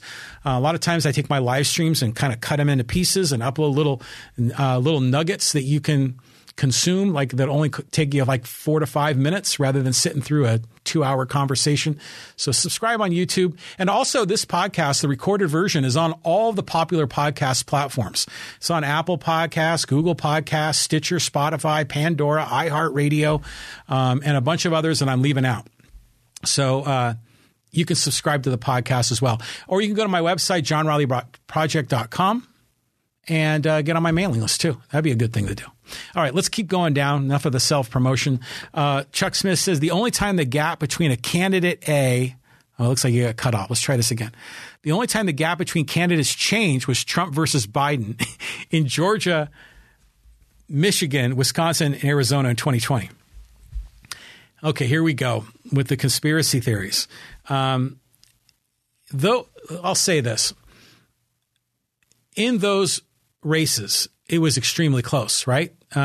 It wasn't like one candidate had 65 and the other had 35% of the vote. And then overnight, the 35% was the winner. Those races were really, really close. And yeah, they counted the ballots and they turned out in ways that some Republicans are still convinced that Trump won that election. I don't drink that Kool-Aid. Let's keep moving. Delena Olp says, Delta doing much better than Uri is surprising since he said all you need to do is go to city council meetings. Good for her as a newcomer. Well, I have great respect for every candidate that's run. It takes a lot of guts to go out there and do what they're doing. It takes a lot of guts for their family members to support them through all of this.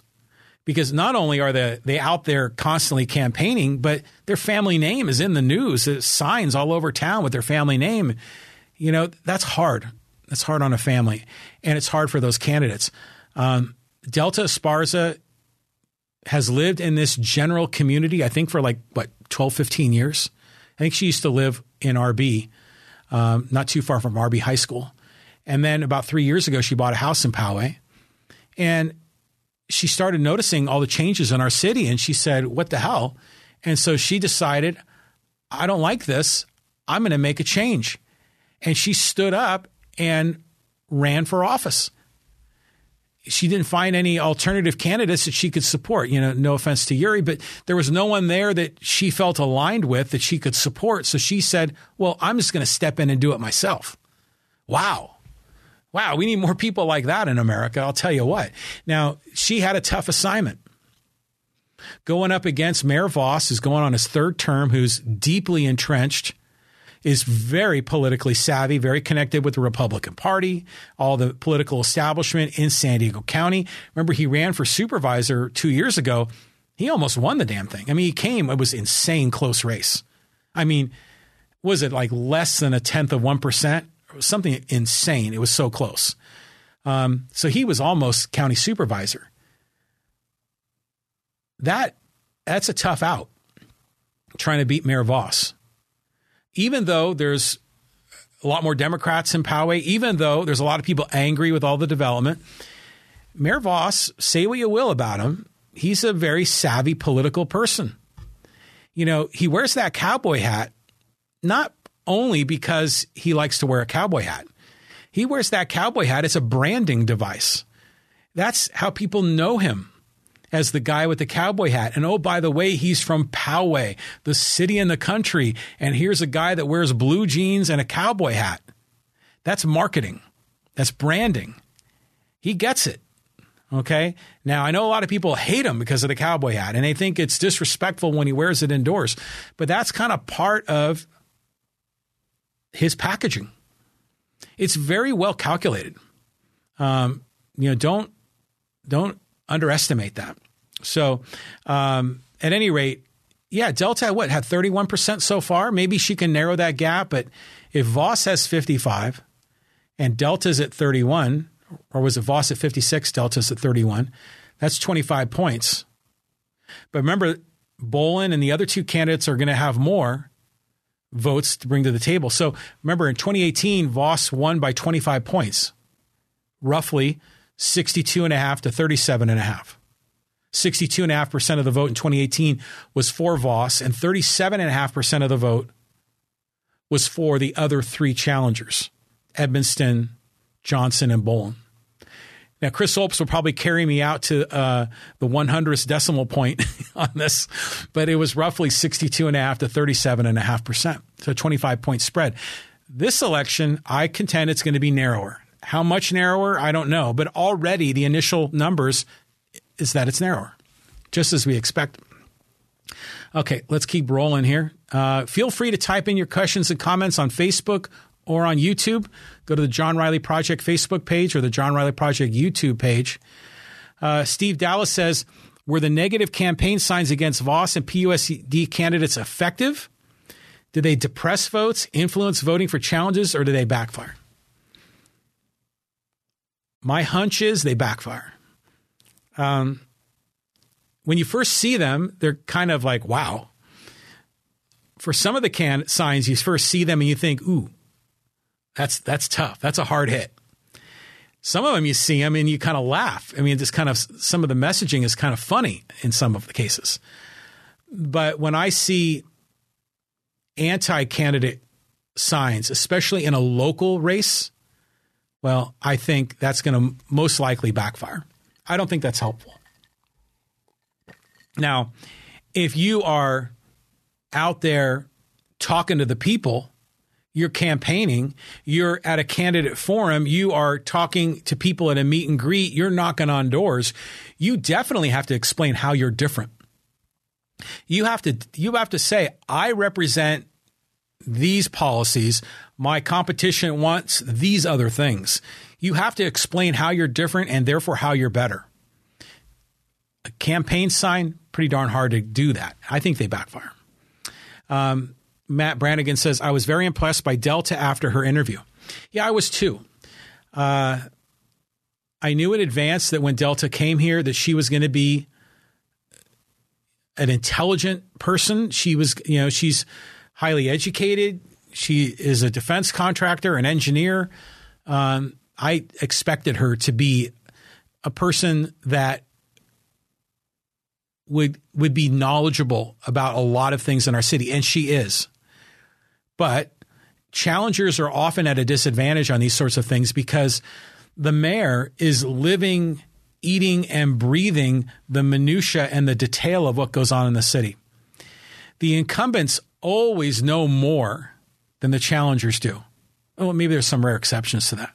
So there were cases where Delta Esparza even admitted she didn't know, but she said, I'll find the answer. I'll get back to you. And that's exactly what you would hope to find from a candidate like that. It's hard for them to know everything, especially, when they've got a day job and, they got a life, right? A lot of our city council, a lot of them are retired, or if they work, they don't work a lot. So for them, this is kind of what they do. They know the detail in the city quite a bit. So yeah, it was very impressive.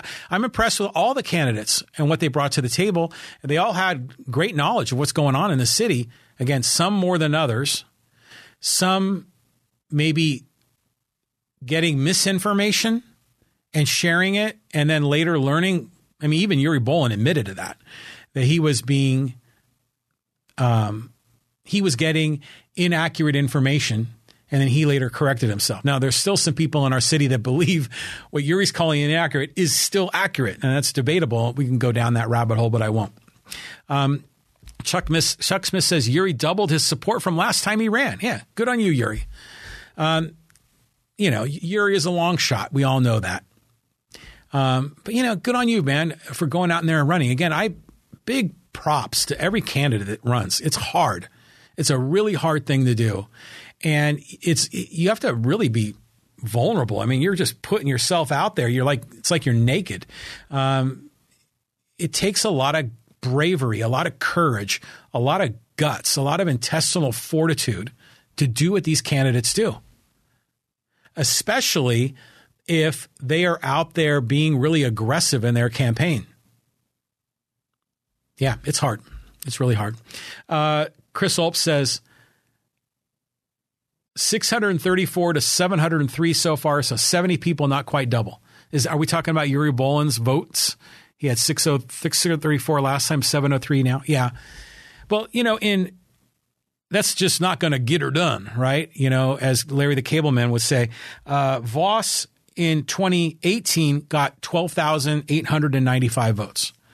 In 2014, Vos got 8,481 votes. This is another interesting story. So in 2014, the mayoral race between Vos and Higginson, I did the numbers here.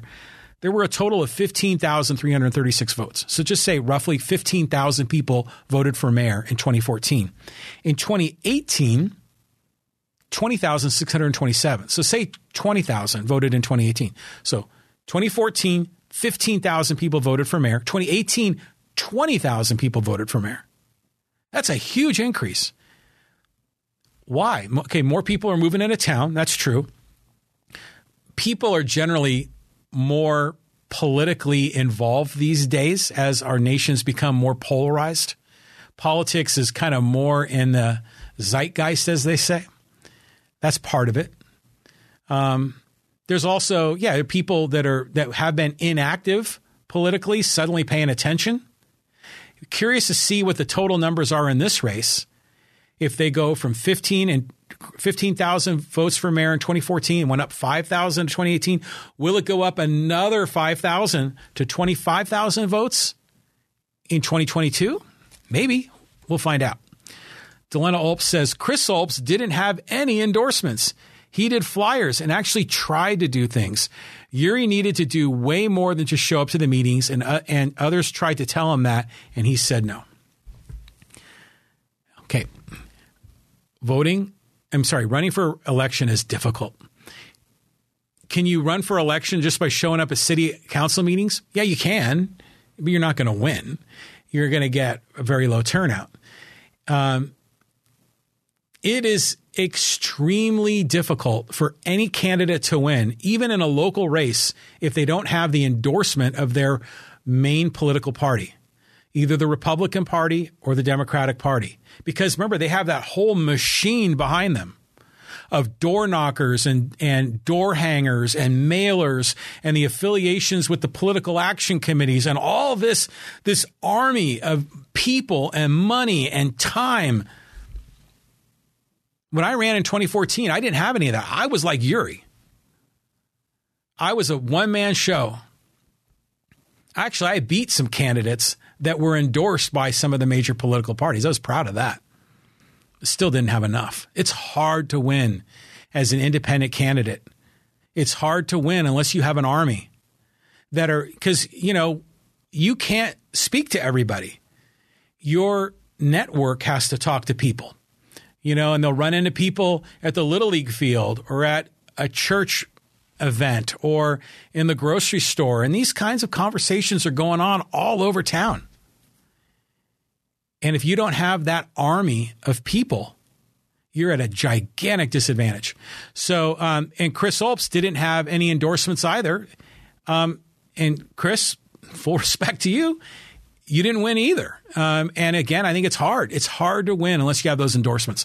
So we like to think a little old Poway. Our neighbors are running. We look at our ballot. There's no partisanship. You don't see a D or an R next to their name.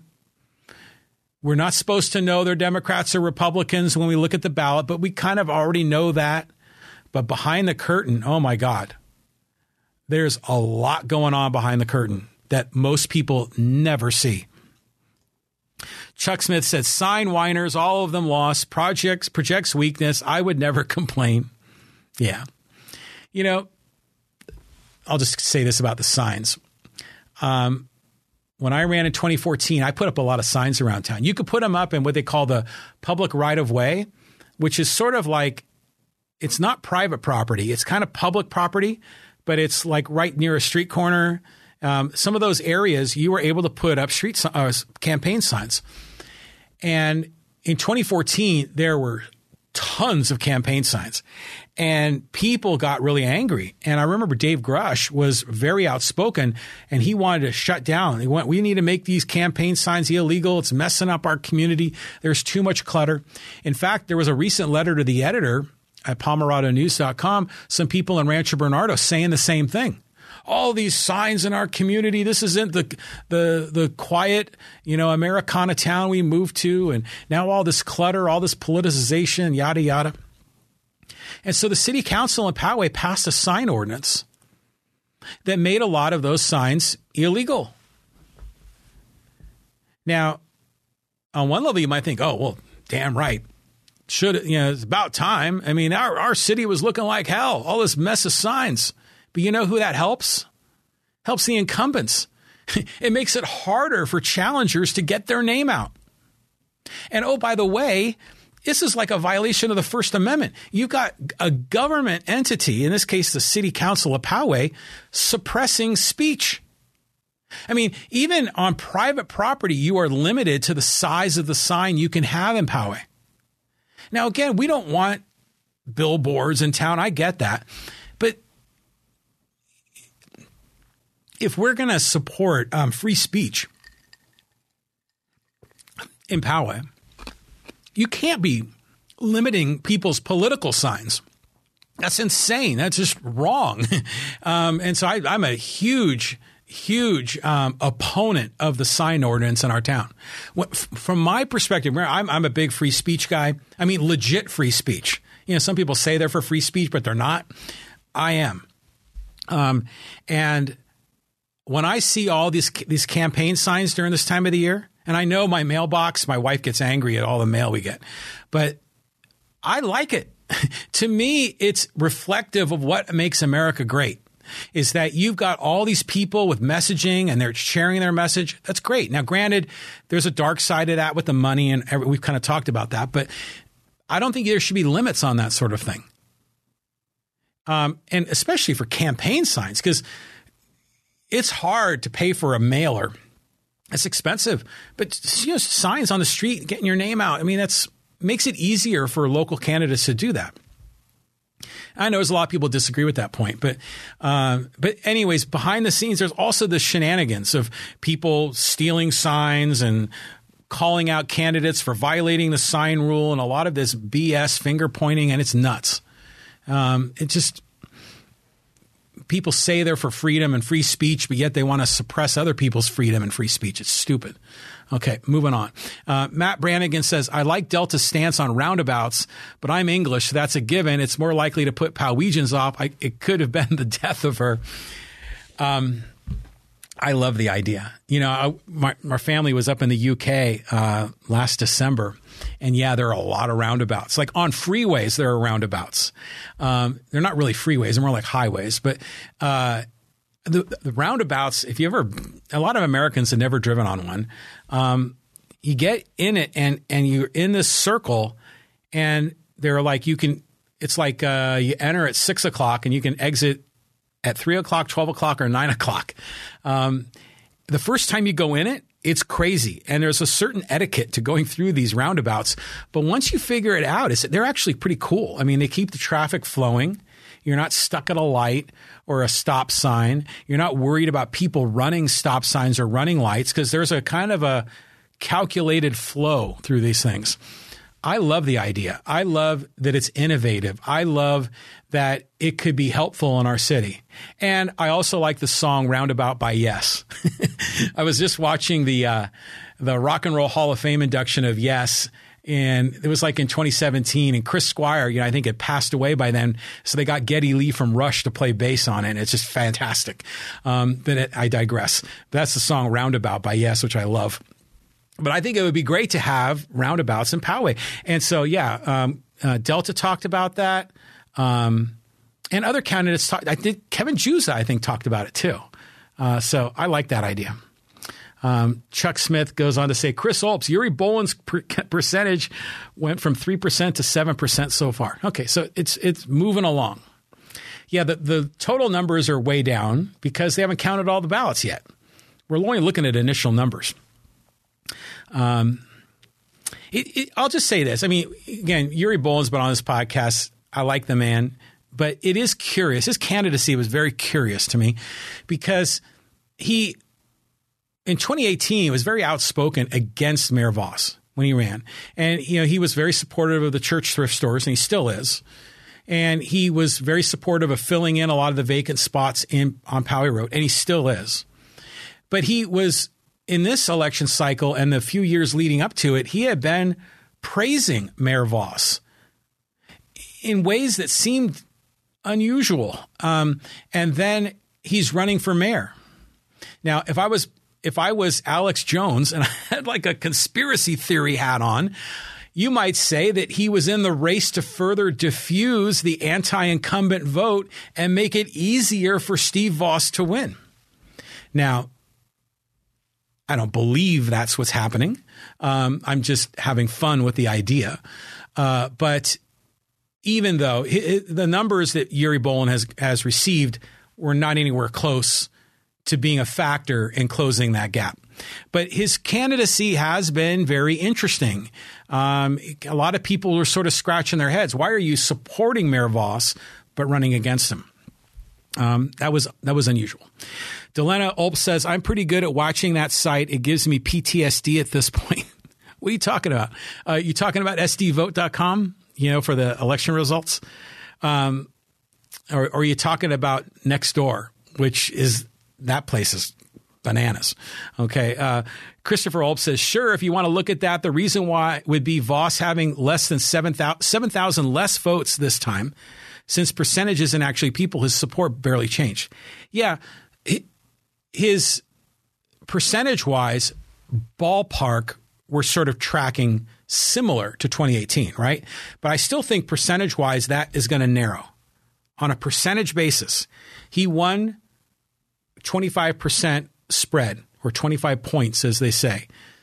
I think that number is going to be less than 25. Now, will it be significantly less? It's not going to be 4. It's not going to be 8. But it might be 15. It might be 18. It might be 20. But I think it's going to be less than 25. That's kind of my projection. Okay, well, we got a lot more comments here. A lot from the same people, which I love. I love the people that are commenting, but I want more. You got more comments and thoughts? Type them in on Facebook and on YouTube, and I'll share them on the screen. Delena Ulp says, yes, most of those PACs are unions. Well, some of them are. Yeah, like the Deputy Sheriff's Association, that's a union, I think. And then the San Diego Police Officers Association, I believe, is a union. But other PACs like Community Voices are not unions. So, there's some overlap, but they're all kind of incestuous, right? Underneath the hood, there's money flowing. And I think we learned a lot about this in this campaign season. Money from the Lincoln Club and other private donors was going to Community Voices, who was doing a lot of campaign mailers and things in our city of Poway. But then we also saw Community Voices giving money to the San Diego Police Officers Association, and then they were doing things. In some cases, San Diego Police Officers Association gave money back to Community Voices. So it's this sort of undercurrent it's like rivers underground. That's what it's like. So now it's like land of the lost. Okay, so Delena Hope says, you got Peter DeHoff dead on, John. That was his strategy because he did fairly cringe at the Green Valley Civic Association forum. Yeah, Peter DeHoff's strategy was to stay under the radar. Don't say anything that'll get him in trouble. Just go in on Mayor Voss's coattails, and you're likely to win. And that's what's happening. That's exactly what's happening. So now, if he is an elected it's not school board, but if he's an elected city council person, I still would love to have him here in the podcast studio. And I'll ask him about his candidacy, and I'll treat him just the same as I did all the other candidates. And when I was talking to the other candidates, I wasn't shooting bullets. I was letting them share their story. That was the whole point of the podcast conversations I had. And that opportunity still elects for these candidates after they're elected.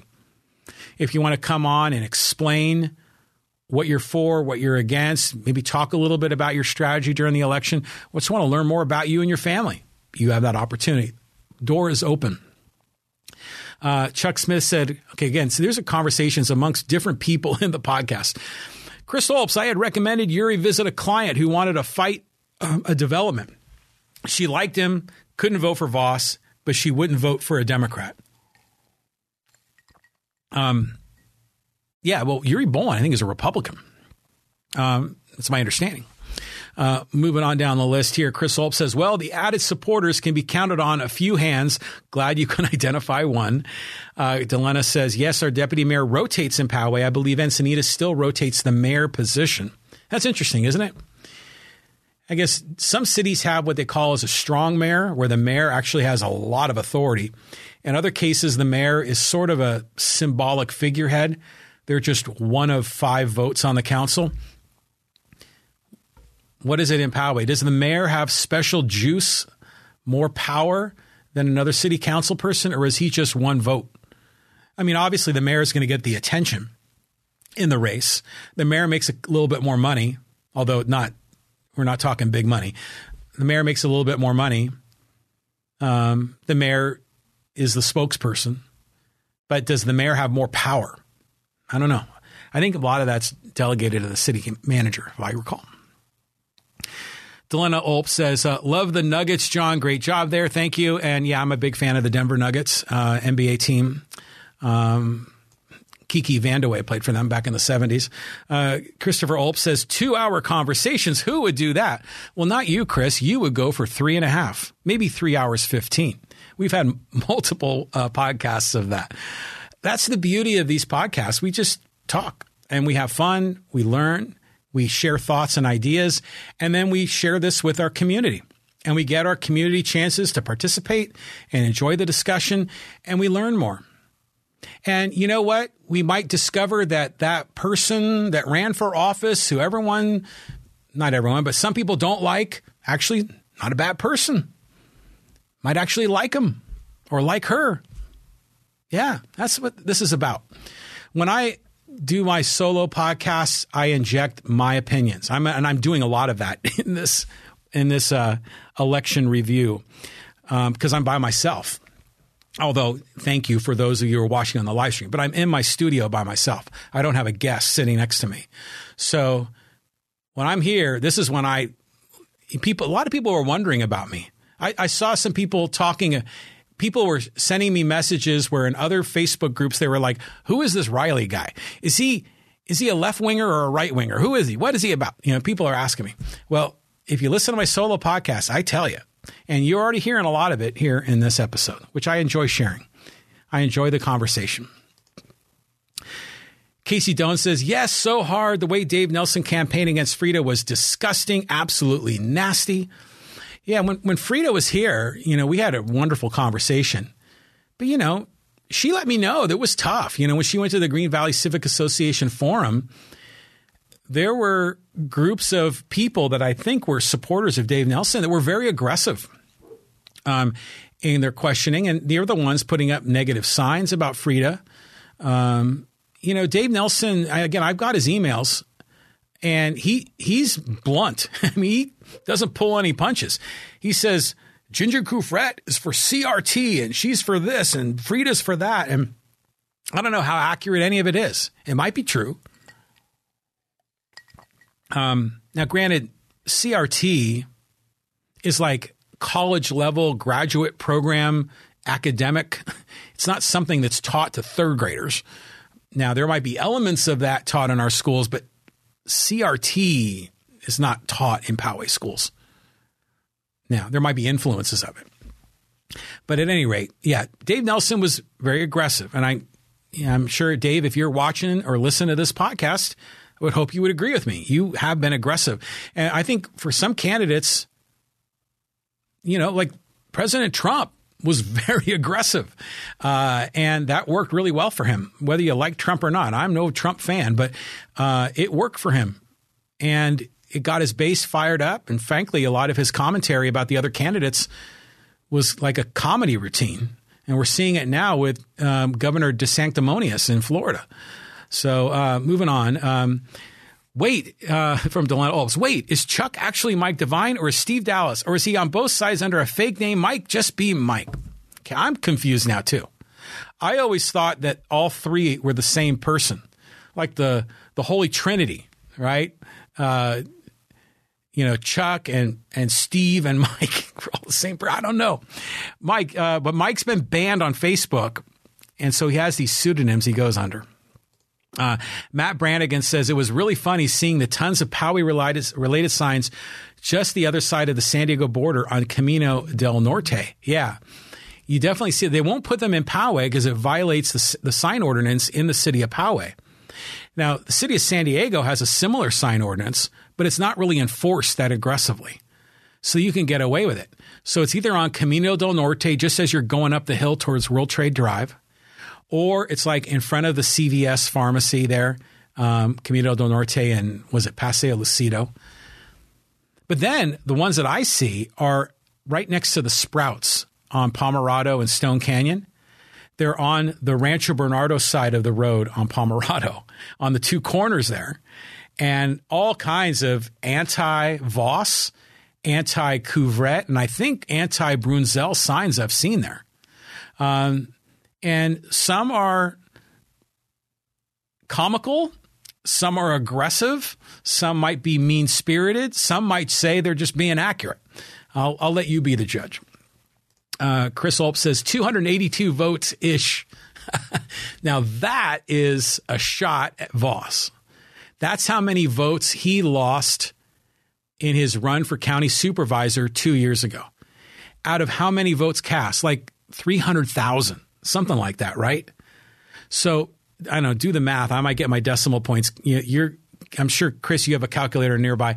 Voss lost the county supervisor seat to Joel Anderson by less than 0.1%, or was it less than 0.01%? I mean, crazy close race. Jim on the live stream says, Voss is an act, in quotation marks. Poway voters need to look past the gimmick. Okay.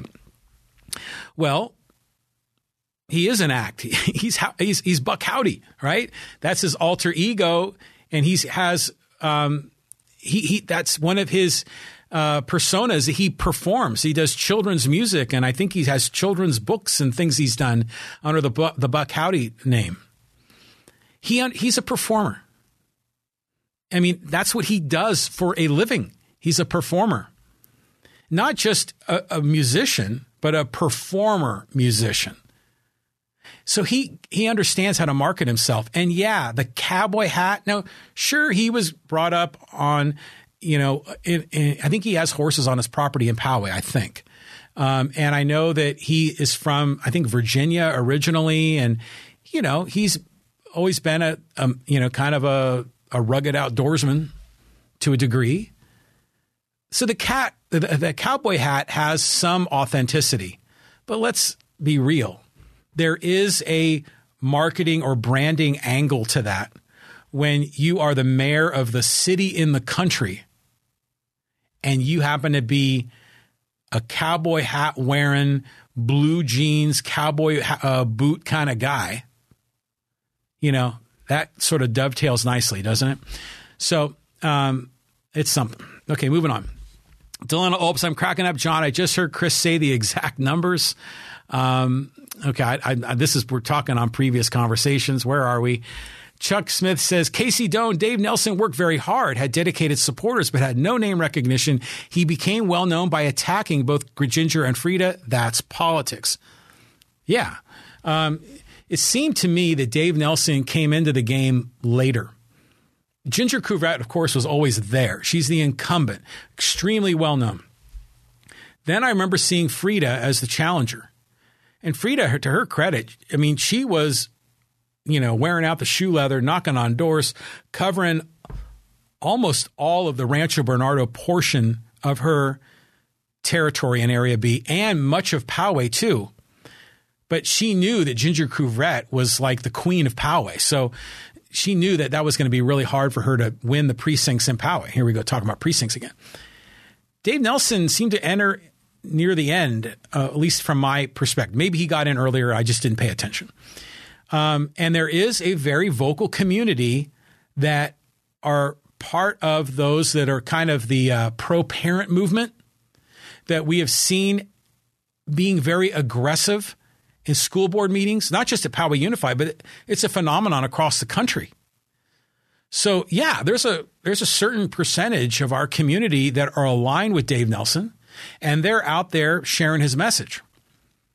A three-way race against a really strong and well-known, powerful incumbent, that's a tough assignment. Yeah, so that's how that one's sorting out. Okay, moving along. Casey Doan says, Chuck Smith, it's shitty politics and it shows character or lack thereof. Yeah, politics is messy. You got to have a thick skin. You do. But yeah, I mean, you be the judge. When you see negative campaigning, you might say, yeah, right on, you go get them. In other cases, you might say, hey, that's beyond the pale. We don't need to go there. And then you make your own judgments. Moving on here. Matt Brannigan says, one of the biggest things about being mayor is that you must be a good communicator. I don't particularly like Steve Voss much, but he is terrific in this regard. Yeah, I mean, my experience with Mayor Voss is that if I ever needed to talk to him, he would always take my call. Now, since I started my podcast, I've been, in some cases, critical of the mayor. In other cases, I've been supportive of the mayor. And again, a lot of people questioning if I was a Voss supporter this whole way through and yada, yada. And I'm not. But my experience has always been that he's always taken my call, responded to email. He used to have like what they call office hours, kind of quote unquote office hours at the hamburger factory. He used to do that for a while on Saturday mornings. I'm not sure when that stopped. I don't know if that was because of COVID or something else. But yeah, to me, I find him to be accessible, but I'm certain there are other people that are in our community that will say the exact opposite. Matt Brannigan said, Don Higginson may have been a great mayor and a great man, but he was a very poor communicator. He takes more to be mayor than just knowing how to wield a giant pair of scissors. Yeah, like at the ribbon cutting ceremonies. Oh, I want to share this. Now, Don Higginson had again, I don't know the detail, but he had a speech impediment of some kind. It was difficult for him to communicate. But dude is smart as a tack. And Ed Franklin, when he was on one of the podcast episodes with me, he told me as such, because he grew up with Don Higginson here in Poway, knows him very well. And he said the same thing. But here's a fun story about Don Higginson and me. So I told you in 2014 when I ran, and it was becoming clear that I wasn't going to win. And by this time, I'm still at my campaign donor's house where all the food is. And there's two of my fellow candidates who are clearly going to win, and I wasn't. And by this time, my family were like, we're going to go. And I'm like, okay, the writing's on the wall. So I said, well, if I've lost this campaign, then the last thing I want to do is have all my signs around town the next day. And right now, by this time, it's like 10 o'clock, because like what time is it now? 9:30. So it's like 9:30 or 10 when it was clear to me I wasn't going to win. And so I said, okay, I'm just going to stay. I put so many signs around town. I was probably the most egregious, person that ignited the whole sign ordinance in Poway. But at any rate, I just said, I'm going to go get every one of my signs. I'm going to clean them up. And that is what I can do. And it's going to be my therapeutic thing to get through this whole business when I lost the election. So here I am out picking up my signs, and I kind of knew where they all were. And guess who was like doing the same damn thing? It was Don Higginson. And we were independent of each other. But he saw me and I saw him, and we would be in one neighborhood picking up signs, and then we would each go our own way. And by this time, it's 2:30 in the morning, and we're driving all over town. And then we'd show up in another neighborhood, and there's me and there's Don Higginson. And we were doing the same thing. We just wanted to, when people woke up in the morning, we just wanted it to be over.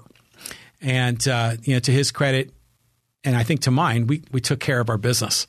But interesting how when Don Higginson lost, he was the incumbent mayor in 2014. He lost to Steve Voss.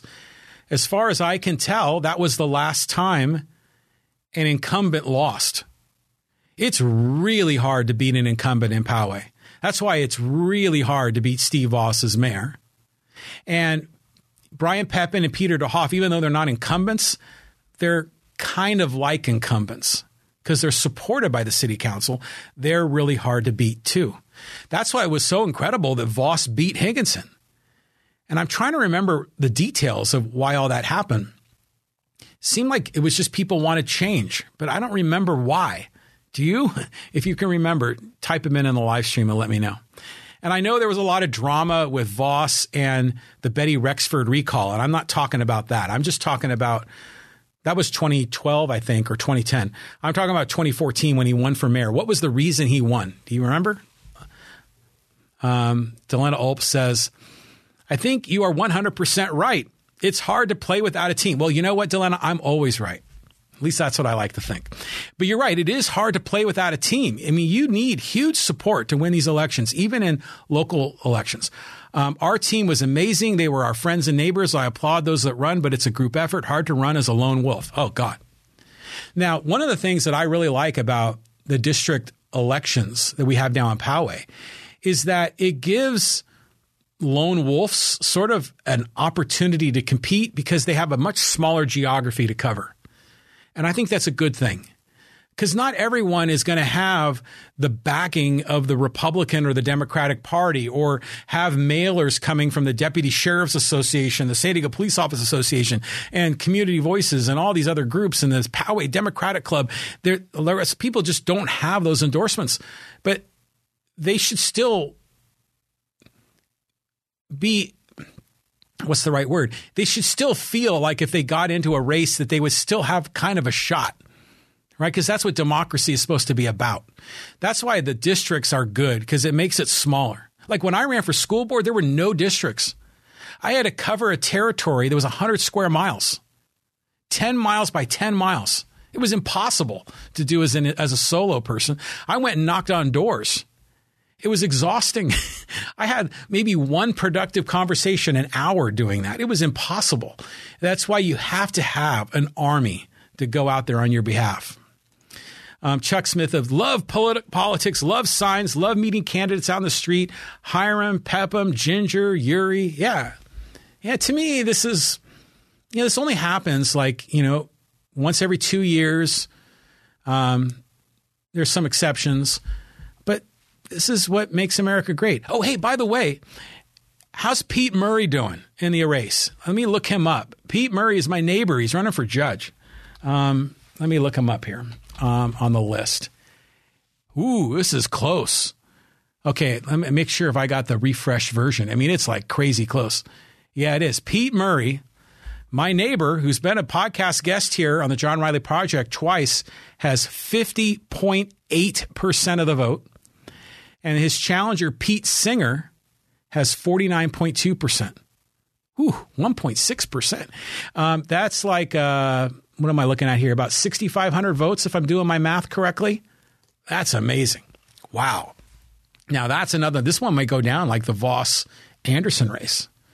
If you get a chance, if you're so inclined, go on my YouTube channel. And I took the last Pete Murray podcast we did, and I broke it into segments on different issues that the judicial system is facing. And it's fascinating. He was telling me about court backlog and about drug issues and all kinds of things. It was incredible. Pete Murray's a good man. He coached with me at Poway National Little League. That's how I got to know him. His kids went to Poway High. My kids went to Poway High, and he's a good man. So I'm really hoping he wins. Delena Ulp says, yes, he literally just abandoned all his supporters. It was nuts. He turned on people who respected him. It was disillusioning. Okay, I think the chat might be 30 minutes behind where I am talking. I'm not sure who you're talking about, Delena.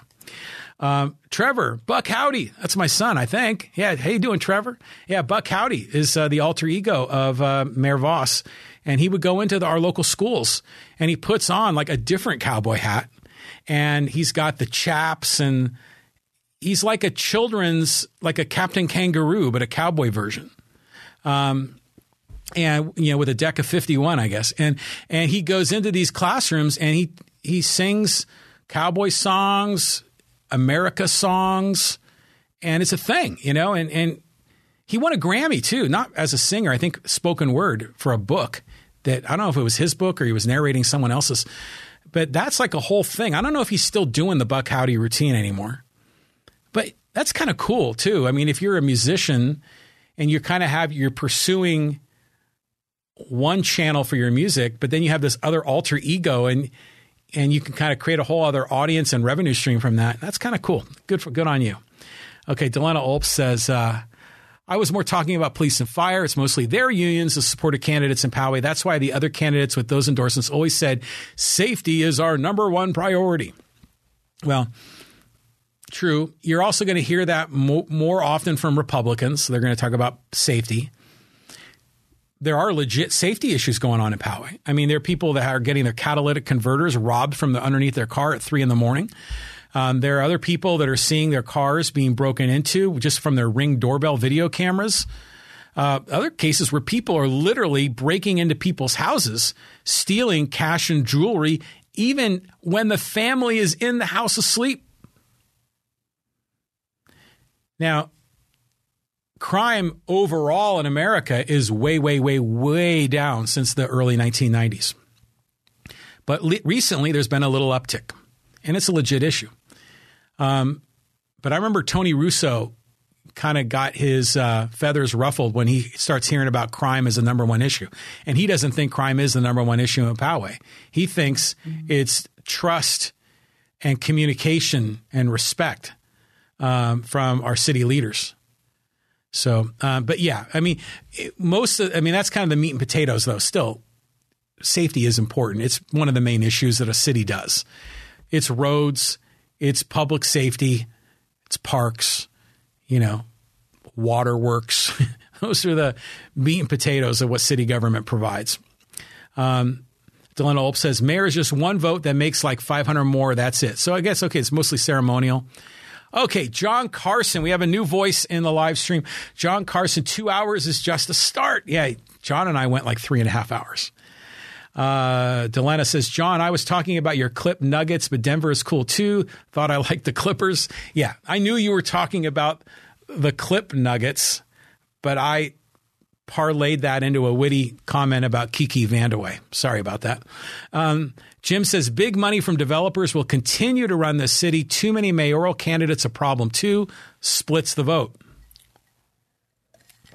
This is why we need ranked choice voting, because the whole concept of a split vote goes away when you have ranked choice voting, because ultimately the algorithm calculates what would be the primary and the general election all into one, so that you won't have a candidate hypothetically getting 45% of the vote and winning, because the other 3 to 4 candidates fragment the anti-incumbent vote. Ranked choice voting solves that. Yeah, I mean, we had big money coming in from developers in this race, and every one of the candidates that were aligned with the developers is winning. So one could expect we're going to see more of this. Now what? What's going to happen in 2024? There's going to be 2 more races in city council for districts 2 and 4. So District 2 is Barry Leonard's seat, and District 4 is Kaylin Frank's seat. So are there going to be big developer money flooding into those races? And oh, by the way, is Mayor Voss going to run for supervisor again in 2024 or something else? I don't know. Maybe there's going to be a mayoral seat up in 2024 or shortly thereafter. Who knows?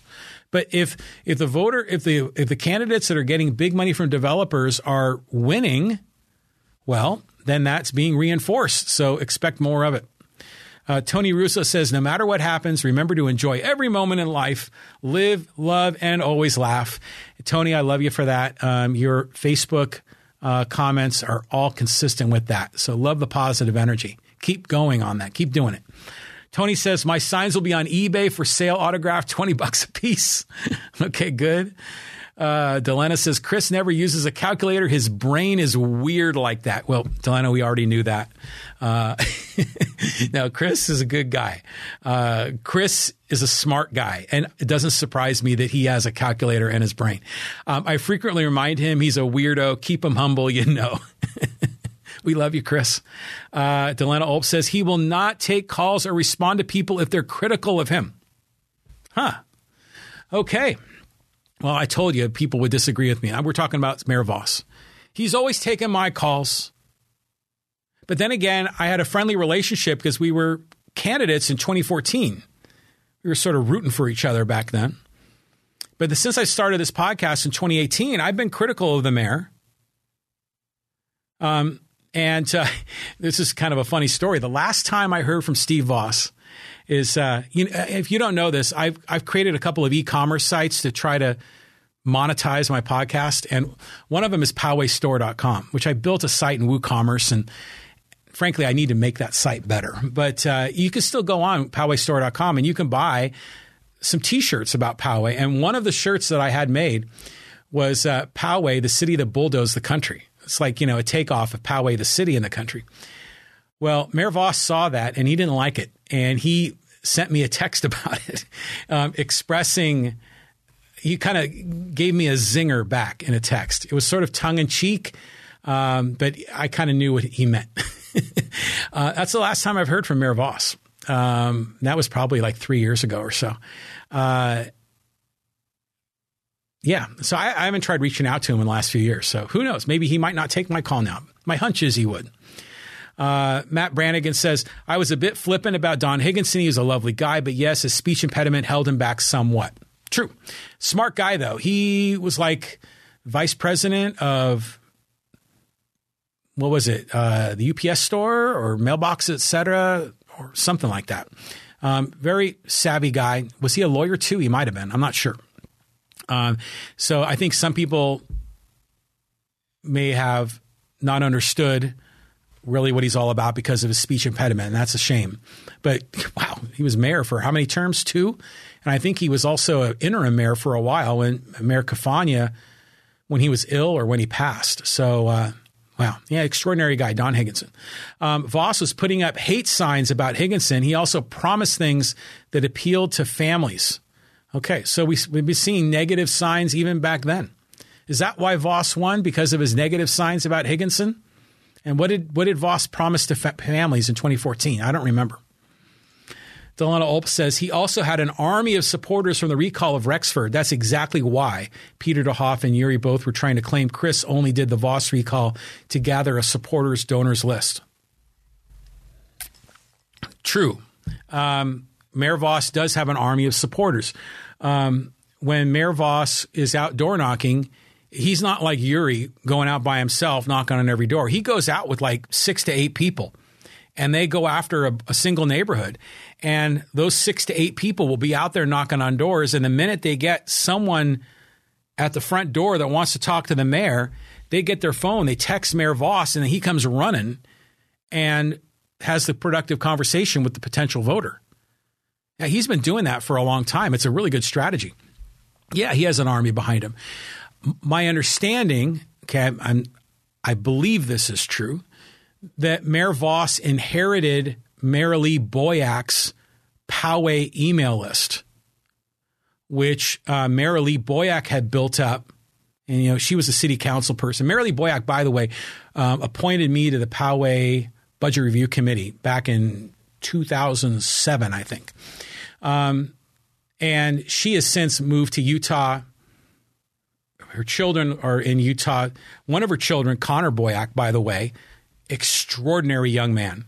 Connor Boyak started a think tank called Libertas Institute, which lobbies the state of Utah and Salt Lake City on a variety of issues.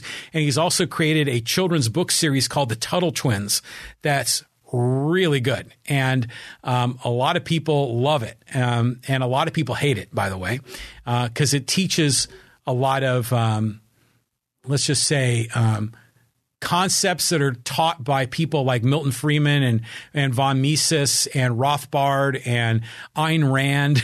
A lot of those concepts are baked into this children's book series that Connor Boyak, the son of Marilee Boyak, has done. And he is killing it with this this book series. Is really successful. And he lives in Utah too. But Marilee Boyak used to be here in Poway. And she had an email list. So I was on it. And it was a kind of a public information kind of a thing that she put together.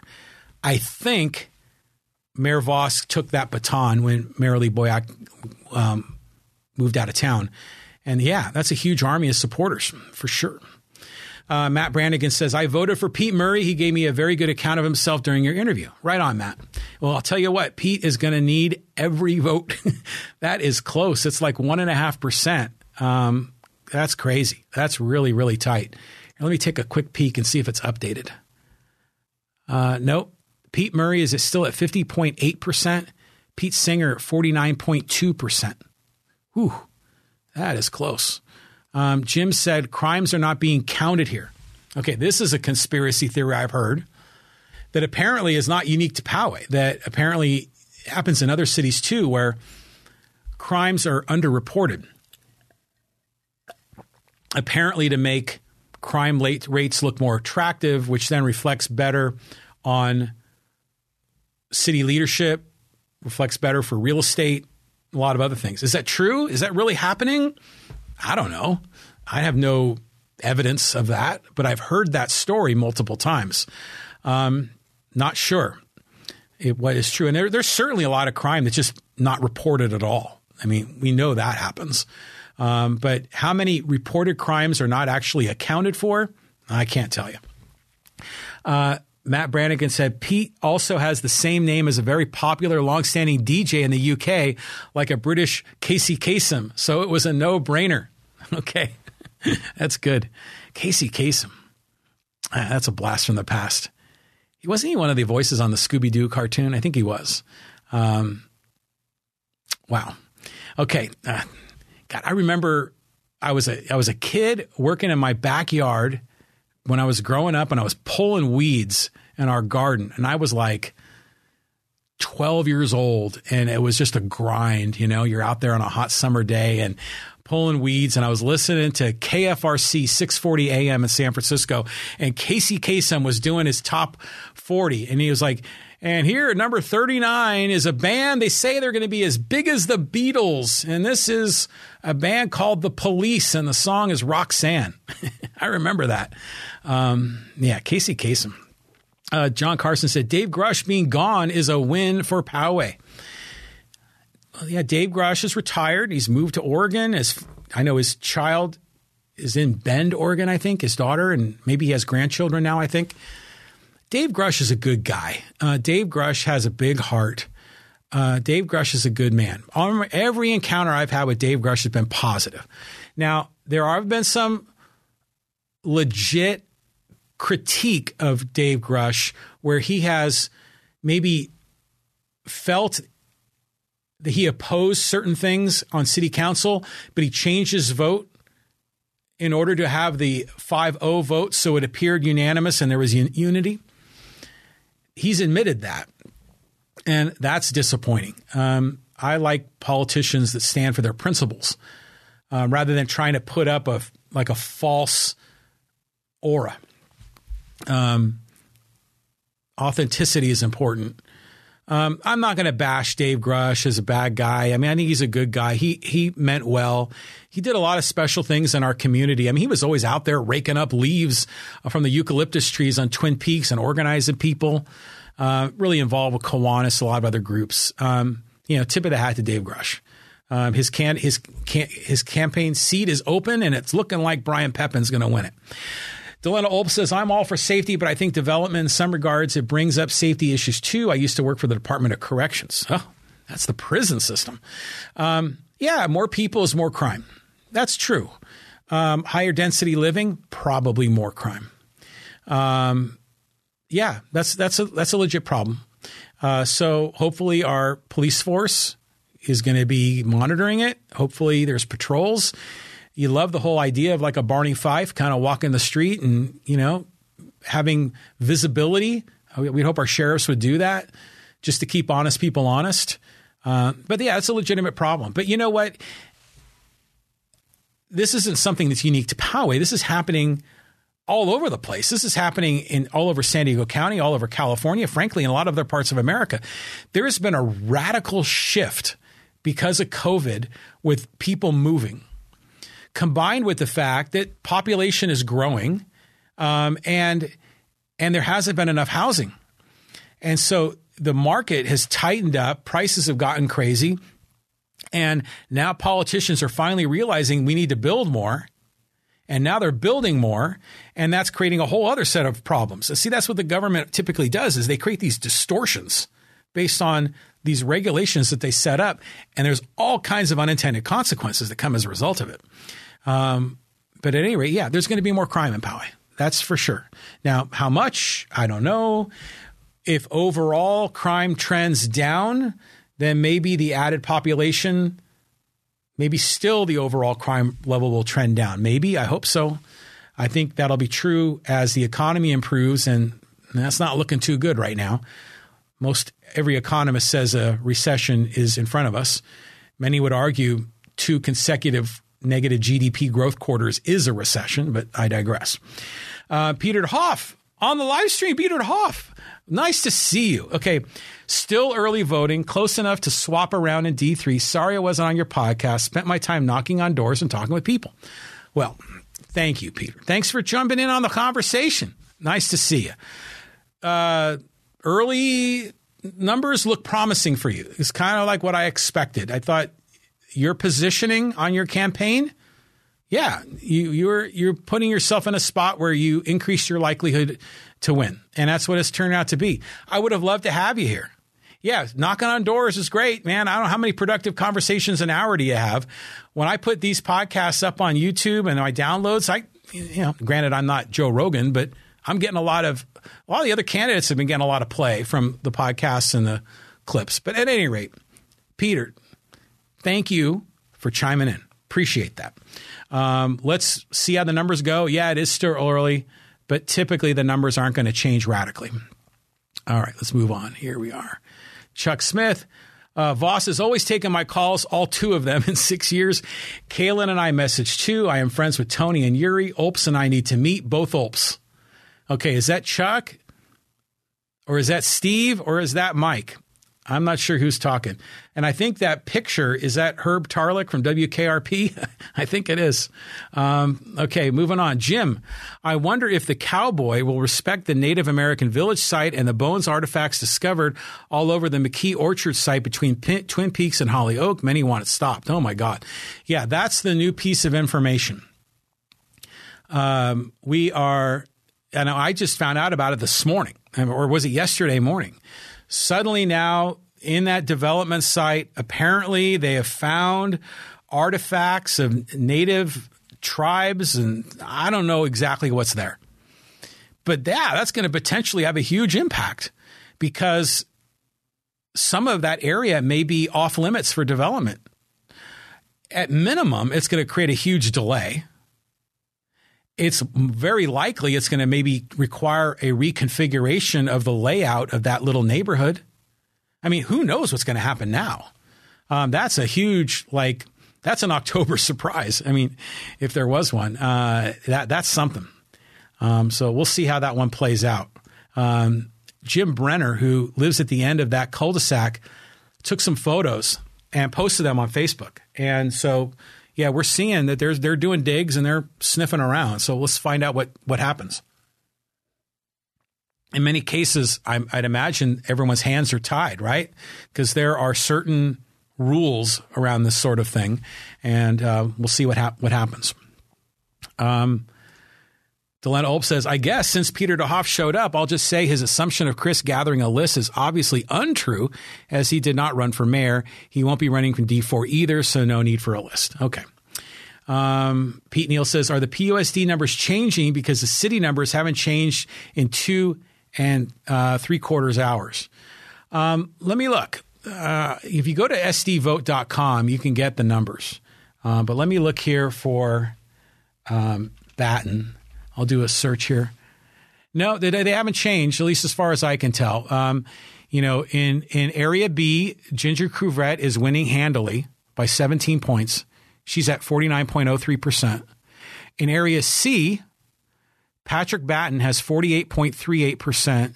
Heather Plotsky, 46.38%, which is a 2.0% difference. Jason Bennett has 5.24%. And then in Area D, it's Michelle O'Connor Radcliffe with 65.46 and Janet Bremsett 34.54. Now, granted, it's early, but in the case of Michelle O'Connor Radcliffe, if you're winning 2-1, you're going to win. I mean, that's just the nature of how these numbers usually go, because this initial rollout of votes is a big enough sample size that it's very useful as a prediction for what the end result will be. Am I saying that right? I think I am. But the two races that are crazy close right now is Trustee Area C between Patrick Batten and Heather Plotsky, and Superior Court Judge between Pete Murray and Peter Singer. Those are the two races to watch. All the other races, I think, are not going to change. I think the winner will be the winner. Whoever's leading now is probably going to be the winner. The numbers may bubble up or down a little bit, but it's probably not going to be a significant change. And if there is, I'm sure Mike Devine will have something to say. JP says, regarding Vos not responding to constituents, that's absolutely true. Email him with a question and see for yourselves. Okay, there you go. Give it a try. Email Mayor Vos and see if you get a response.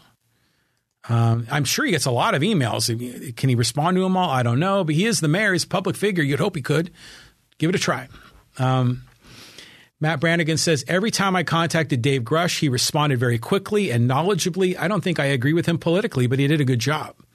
You know, after I lost my race in 2014, I got a call from Dave Grush, and he offered to meet him for a cup of coffee. And we did. And we met at the Hamburger Factory, and he thanked me for running.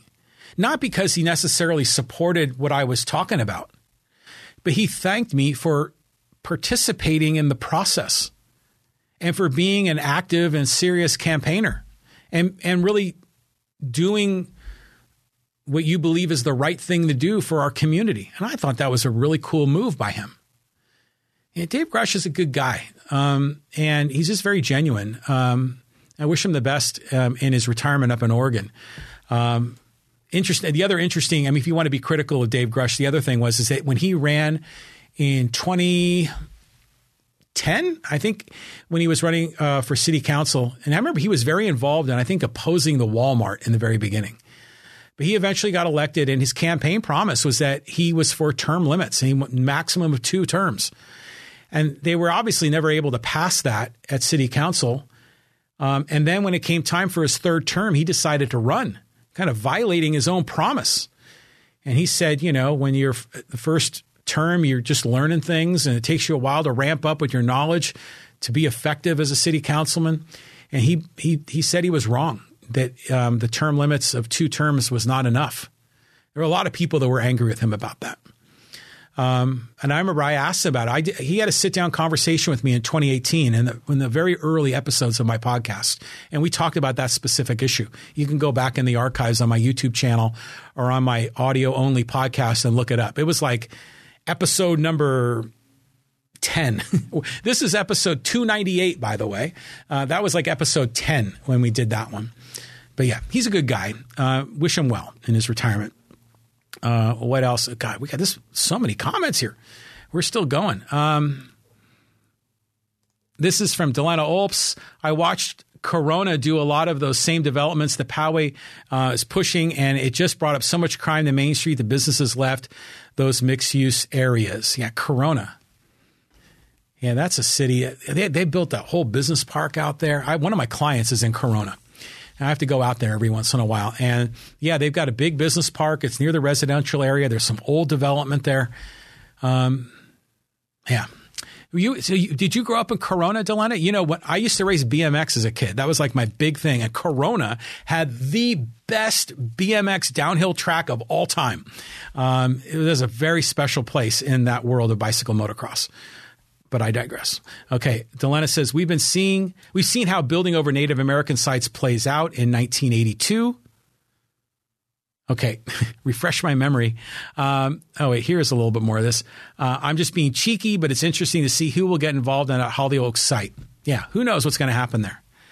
Delena goes on to say, Dave Grush and Kaylin Frank are probably the most responsive in a polite manner. Kaylin and I don't see eye to eye, but she responds to my texts. I agree. Kaylin is very responsive. I think she's doing, the circumstances to Kaylin's appointment, you can criticize, and I've criticized. But she, I think, has done a reasonably good job. I have nothing to criticize her for as a city council person. I don't live in District 4. I live in 3. So I don't really have a need to contact her. And I'm not sure what those issues are that would be driving you to contact her. But, well, actually, I do know some of them. But she, I always felt, was like Dave Grush, very approachable, very friendly. Even if you might be approaching her from a perspective where you automatically knew you were going to disagree with her, she still was receptive, still did it with a smile on her face. And she's a very, very smart person. She has this presentation as just being very friendly, but there's a lot going on with her. She's very, very intelligent. And, she's comes from a political family. I think, wasn't her mom the sheriff in Encinitas, I think? And then she worked for, was it Bill Horn? I think a city supervisor. So it's a very politically involved family. And so it's no surprise that she's on a city council and that she's doing a good job.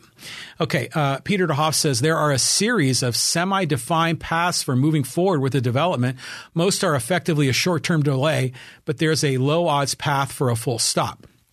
So, Peter, I assume you're talking about the Holyoke Way and the Indian artifacts that were just discovered. Joe St. Lucas on Facebook said, Indian artifacts, am I allowed to say that? Can I say Indian? I'm not sure. You were all so sensitive. Again, we're going to find out. I think we're in the early stages of this, how this is going to roll out. My hunch is that a lot of this is going to be defined by things that are beyond the power of what the city council can do. Because once there's native artifacts and it's a historical site, state resources and interest groups get involved, and it's going to turn into something much bigger. We'll see. Jim says, keep up the fine work on the podcast. We need thank you, Jim. I appreciate that. We need to keep leaders honest. We need to keep engaged, talking, participating. Yes. That's when I do this election coverage. My podcast is not all about Poway politics. Around election season, it always is. During non-election season, I'm talking about all kinds of other stuff. I talk about my travels and my electric vehicle, and I talk about sports and sometimes national issues. But yeah, around the election season, I like this to be a community forum. I like to have people sitting next to me. Like tonight, we're not, but that's good. I've been having a lot of guests lately. It's kind of fun to do a solo again. And I like this live chat and keeping people involved. So, yeah, thank you. We need more of this. And so, yeah, election season, my podcast is a community forum. Moving along, Delena says, I grew up all around San Bernardino area, but we settled in Corona when I was in the 7th grade. Still had lots of citrus groves there then. Yeah, the world's changed, man, and the world is still changing. Way back, we can go back in the Wayback Machine. In Poway, we used to have one stoplight, so I heard. I just remember I had cousins that lived in San Jose, and we had to drive through this huge orange orchard or apple orchard to get to my cousin's house in San Jose. Those orchards are gone. It's just housing everywhere. The world's changed. There's more people. There's more economic opportunity in these bigger cities. And Corona's changed. Poway has changed, and Poway is changing, and Poway will continue to change. Even though some people want to go back into Mr. Peabody's Wayback Machine and go back to 1972, when there was a hitch and post bar and there was a one stoplight in town. We can't go there. Interestingly, Ed Franklin said in our last podcast with him that even back then in the 70s, because he moved to Poway in 74, he said traffic sucked back then, even on Poway Road. So some things never change. Jim said, well, Peter, I'm sure you and the developers would push for it. Money. Okay, we'll get some attacks already. The guy hasn't even been officially elected. We'll find out more later. Chuck Smith says at Gabriel's, are we talking about St. Gabriel's, the Catholic Church? I think Gabriel's was built on Indian artifacts. God, I'm like 3 hours. I'm going by myself and my mouth's getting tired. Gabriel's was built on Indian artifacts, as was Scripps Poway up to the 67. And my house has Yannis, an Italian fertility symbol, but they were all built always. Yeah. Again, I think there's rules around this sort of thing. I don't know what the rules. My guess is in some cases they can excavate and move the artifacts and they can find a home in a museum or some other appropriate location where they can be preserved. In some cases, like if it's a burial site, maybe not. We were joking about poltergeists online earlier today. You can't, if it's a burial site, can you build there or not? I don't know the rule. In some cases, you got to leave those untouched. What about the Kumeyaay Interpretive Center there off of Poway Road? That wasn't built upon. Now, granted, it's a mound, but my guess is that, there are probably certain rules that required it to be preserved. Not sure. There's an archaeological company here in Poway. They used to be my neighbor when I leased commercial space on Poway Road. They're kind of down by the Nissan dealership. And that's what they do. They get called by city government. And when there's a construction site and they encounter artifacts, they send their people out there and they go out there with their brushes and their magnifying glasses and whatever they use. And they collect all this stuff and they categorize it and classify it and preserve it. And then they ultimately try to allow the development to continue. Because, when they're building freeways and overpasses, all this stuff keeps getting uncovered. Delena says, Kaylin is very much a politician. It's part of her job to be likable. However, she's not always truthful, and that's rubbed many D4 residents the wrong way. It is what it is. Okay, well, politicians, right? Politicians. Moving on. Chuck Smith says, St. Gabriel's was built on metates and artifacts. Am I saying that right? I know metate lane. I don't know what that word means. Is it? I don't know. So St. Gabriel's was built on artifacts? I didn't know that. Moving along. I can't believe we're holding this audience for 3 hours, man. Thank you for doing this. This is fun. Delena says, Poltergeist came out in 1982, by the way. That's why I was teasing about knowing what happens. I'm kidding, though, kind of. Oh, God, I remember that movie. I remember there was like a supernatural spirit in that house because they built on a graveyard. And remember that lady came in. It was this little lady. And she went in, she goes, "Oh, this house is clean." And she looked exactly like my humanities teacher in high school. I'll never forget that movie. But that was like, what's her name? Why am I spacing out on her? She's a famous actress. And I think that's when she was a young child. Or was that E.T.? Or was she in both? Who am I talking about? I'm spacing out her name. I'm sure you'll know it. Someone will say it. Chuck Smith says, Brian Smith and Associates does archaeology. Yeah, that's who I'm talking about, is that company. They're here in Poway. They're kind of near that Flapjacks restaurant, near the Nissan dealership. This is from Jim. St. Gabriel's had to be built around the areas, but what's being found now is different. The site leads all the way to the creek. Archaeologists will be busy for a while. Yeah. This is a huge curveball. And meanwhile, we were talking about this online. Meanwhile, there's urgency to build those houses because real estate prices are so high. Now, as we talk about this inflation in the early part of the podcast, it seems the solution to inflation by these crazy politicians is to allow the Federal Reserve to keep raising interest rates, which is going to just kill the economy. And what it's going to do is interest rates on homes are going to go up, so prices on homes are going to come down. And then the economic opportunity for that cornerstone or whoever is involved in that development, their ROI is going to go way the hell down. So this discovery is a huge curveball in their project. Giant. Peter Hoff says, the Harmon Project site has similar cultural site characteristics. We'll see how that one goes. Peter, which is the Harmon Project? I'm not sure what that is. I just know the projects by the street names. I don't really know them by the developer names or what they are. Chuck Smith says metate equals stone holes. Okay, I'm learning something new tonight. So am I saying that right? Because I know the street name is metate. But when we're talking about this from an archaeological perspective, is it still metate? Is this what's the derivation of this word? It's not an English word. Where does this come from? I don't know. Matt Brannigan says, 72 was a bad year. My Ding-a-Ling by Chuck Berry and Long-Haired Lover from Liverpool by Jimmy Osmond. Oh, my God. Were two big hits, and Nixon won another term, best forgotten. Badfinger was still pretty good in 1972. That was the first year of the Oakland A's winning 3 World Series in a row. That was the year that the New York Knicks won the NBA. Is that when Willis Reed came off the bench? Or was that in 71? 72 was, I think, the Miami Dolphins' first Super Bowl victory, if I recall.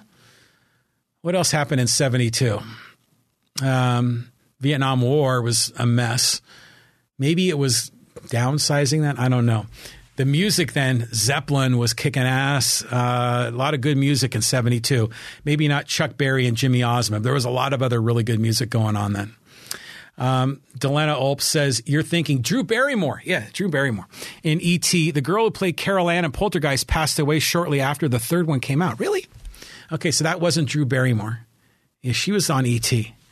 And oh my God, I can't believe this. We have reached the conclusion of our live chat. It's been, I tell you, man, there's just so much going on here. So where are we? Okay, I'm going to do another quick look here, and I'm going to do a refresh on my page to see if anything's changed. And the Poway Unified races have not changed, which I assume means nothing has changed. But I'm going to go back and verify here.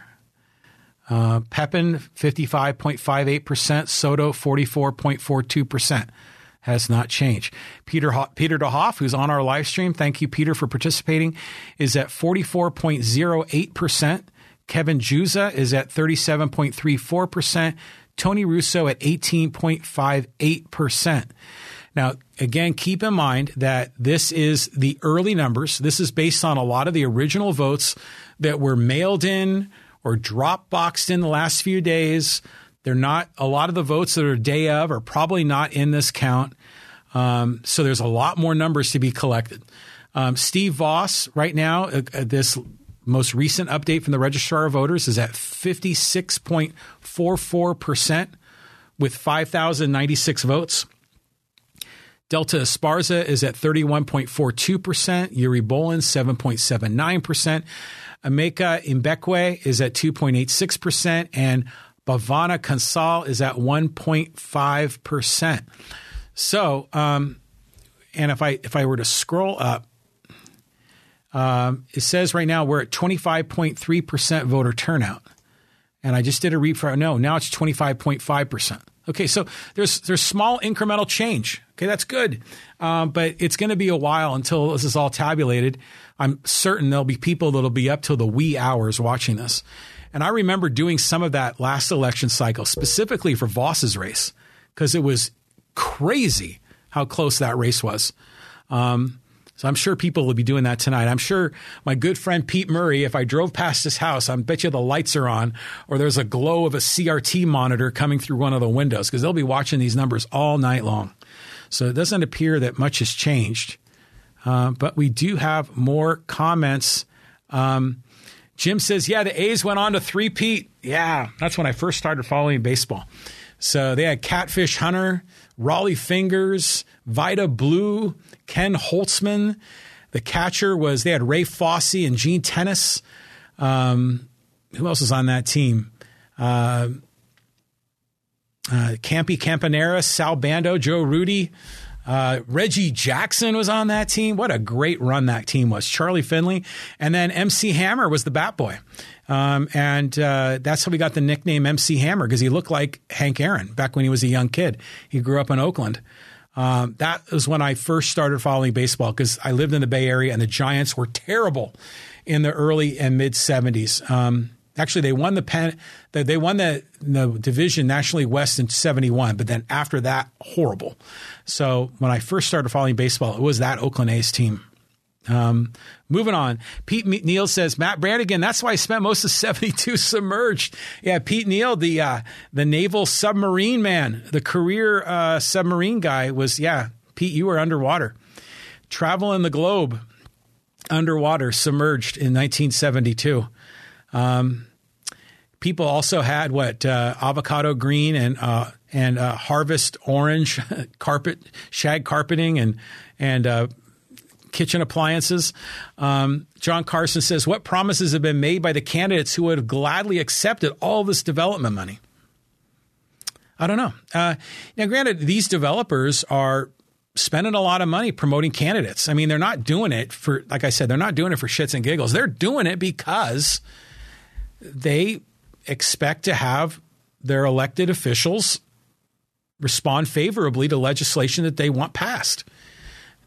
It's obvious. I mean, that's why people spend money in political campaigns, is that they want to see those policies rewarded. And that's, some would say that's the corrupt part of American politics, which invites a whole other conversation on campaign finance, and that's a whole other rabbit hole. But yeah, well, again, and Peter, I know you're on the live stream. My remarks aren't directed specifically to you, but more broadly. We're going to see what happens.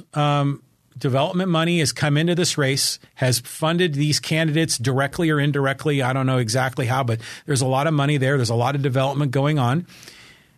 And the candidates that are stay the course are winning and likely to win. So what does that mean in the future? More development? More money from developers? We'll see. Jim says Sal Bando. Yeah, he had third base for the Oakland A's. He went to Milwaukee, I think, in the second part of his career. He was with the Brewers. Jim said, MC Hammer, Stanley Burrell. Yeah. Can't touch this. Too legit to quit, too, right? I think, was it too legit to quit? Something like that. Too legit to quit, if I get it right. Okay, Matt Brannigan, at Pete Neal, smiling. A little more conversation amongst the podcast crew here. CNN just called Fetterman for PA Senate. Oh, my God.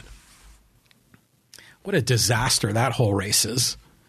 See, that race is why you need ranked choice voting. Because I would never support either of those candidates, Fetterman or Oz. Not a chance. And there are no alternatives. Oh, and I wanted to make this comment. I should have made this way earlier on in the podcast. Did you notice in our ballot, well, we already know there's only two choices, right? Because they now do the top two in California ballot, right? So it's just whoever the top two are. And usually it's one Republican and one Democrat. And in some cases, there are two people from the same party, typically both Democrat. But in one case on my ballot, there were two Republicans. It was crazy. I think it was for my assembly district, I think. But did you notice there was no opportunity for write-ins? I was surprised by that. Because I've used the write-in line a lot. Like in cases where I just don't like either candidate, I will write someone's name in. And because for me, as a voter, I have a very different angle with voting. I mean, some people, when they vote, it's a very calculated process. They think, okay, I'm going to do all this research. And yeah, I do all the research too, to a degree. But then they say, well, I need to vote for this guy because I can't vote for them. But if I vote for this person, like if I vote for candidate C, that's really a vote for candidate B. So I have to vote for candidate A. You know, there's all this crazy calculus that people put into this thing. That's, again, why I think ranked choice is so important. But a lot of times what I do is I don't do that with my voting.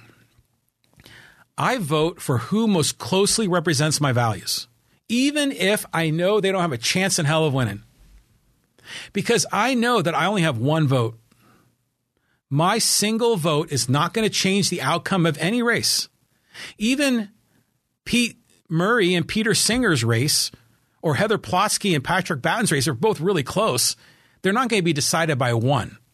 Even when Mayor Voss ran for supervisor and he lost by, 282? He didn't lose by one. So I know my vote only counts as one. So I don't compromise my vote. I vote for who I want to vote, even if I know they don't have a chance to win. To me, that's why the write-in was so important to me. Because if both candidates sucked, I wanted to write someone else in. Now what I do, if both candidates suck, I don't vote at all on that race. Because I just, the whole idea of lesser of evils or two equal evils of different flavors, I just don't like to play that game. But I was disappointed there was no write-in line because in some cases I would have loved to use it. Delena Ulp says, my mom was an extra in that Too Legit to Quit video. Really? Oh, that's cool. That's really cool. I have to go back and watch that video now. Matt Brannigan says, Georgia U.S. Senate Warnock versus Walker, very tight. Oh, my God. Herschel Walker is a disaster. I mean, oh, my God. He's a great football player. He's was involved in one of the most incredible trades in NFL history. When the Cowboys sent him to the Vikings sent a ton of draft picks to the Cowboys, and then the Cowboys ended up going and winning 3 out of 4 Super Bowls. Herschel Walker, very special athlete, but how he became the nominee of the Republican Party is crazy. And I don't know much about Warnock. I know he's a reverend. I know he's a Democrat, but Herschel Walker, oh my God. He is not the sharpest tool in the shed. Again, that's why we need alternatives to these two parties. Because sometimes we get candidates that are just horrible. Delena Wolp says, I vote like you, John, depending on if he can be swayed just a smidgen. But if it's a 2 dumpster fire, I just skip it. Yeah. Some people still vote. It's like they pick a horse at a race. They'll pick the name they like. I know some people do that. That's incredible that happens. Yeah. I just have a lot of trouble with a lot of these partisan races. It's rare for me to find a partisan race that I enthusiastically will vote for a candidate. In my congressional race, I voted against Issa because I don't support Darrell Issa. He's too aligned with Trump. He's, very anti-Roe v. Wade, all of that. And the whole idea of Issa, I don't think he even lives in our district. I think he still lives in Vista. I wanted no part of Issa, and I was angry. Now, granted, I didn't really – who was our other guy? Scott Peters. And I'm not a Democrat either. Peters seemed like a reasonable dude, but I'm not – I never voted for Peters. I never would vote for Peters. But the fact that he was my congressman, I was like, oh, okay. But with Issa, I was like, oh, no way. And the fact that he got a sign here. So I voted for his opponent. Who was his name? Houlihan? That was a case where voting for my values was to vote against someone. I rarely do that, but I did it twice this election. I did it in that race. And then for governor, I did the same thing, but the opposite party. I voted for the Republican because what Gavin Newsom did, shutting down this economy, was tyrannical. And I just had a huge problem with that. The California economy was not fully open for 15 months between March of 2020 and June of 2021. That is a big part of the reason why we have crazy inflation right now.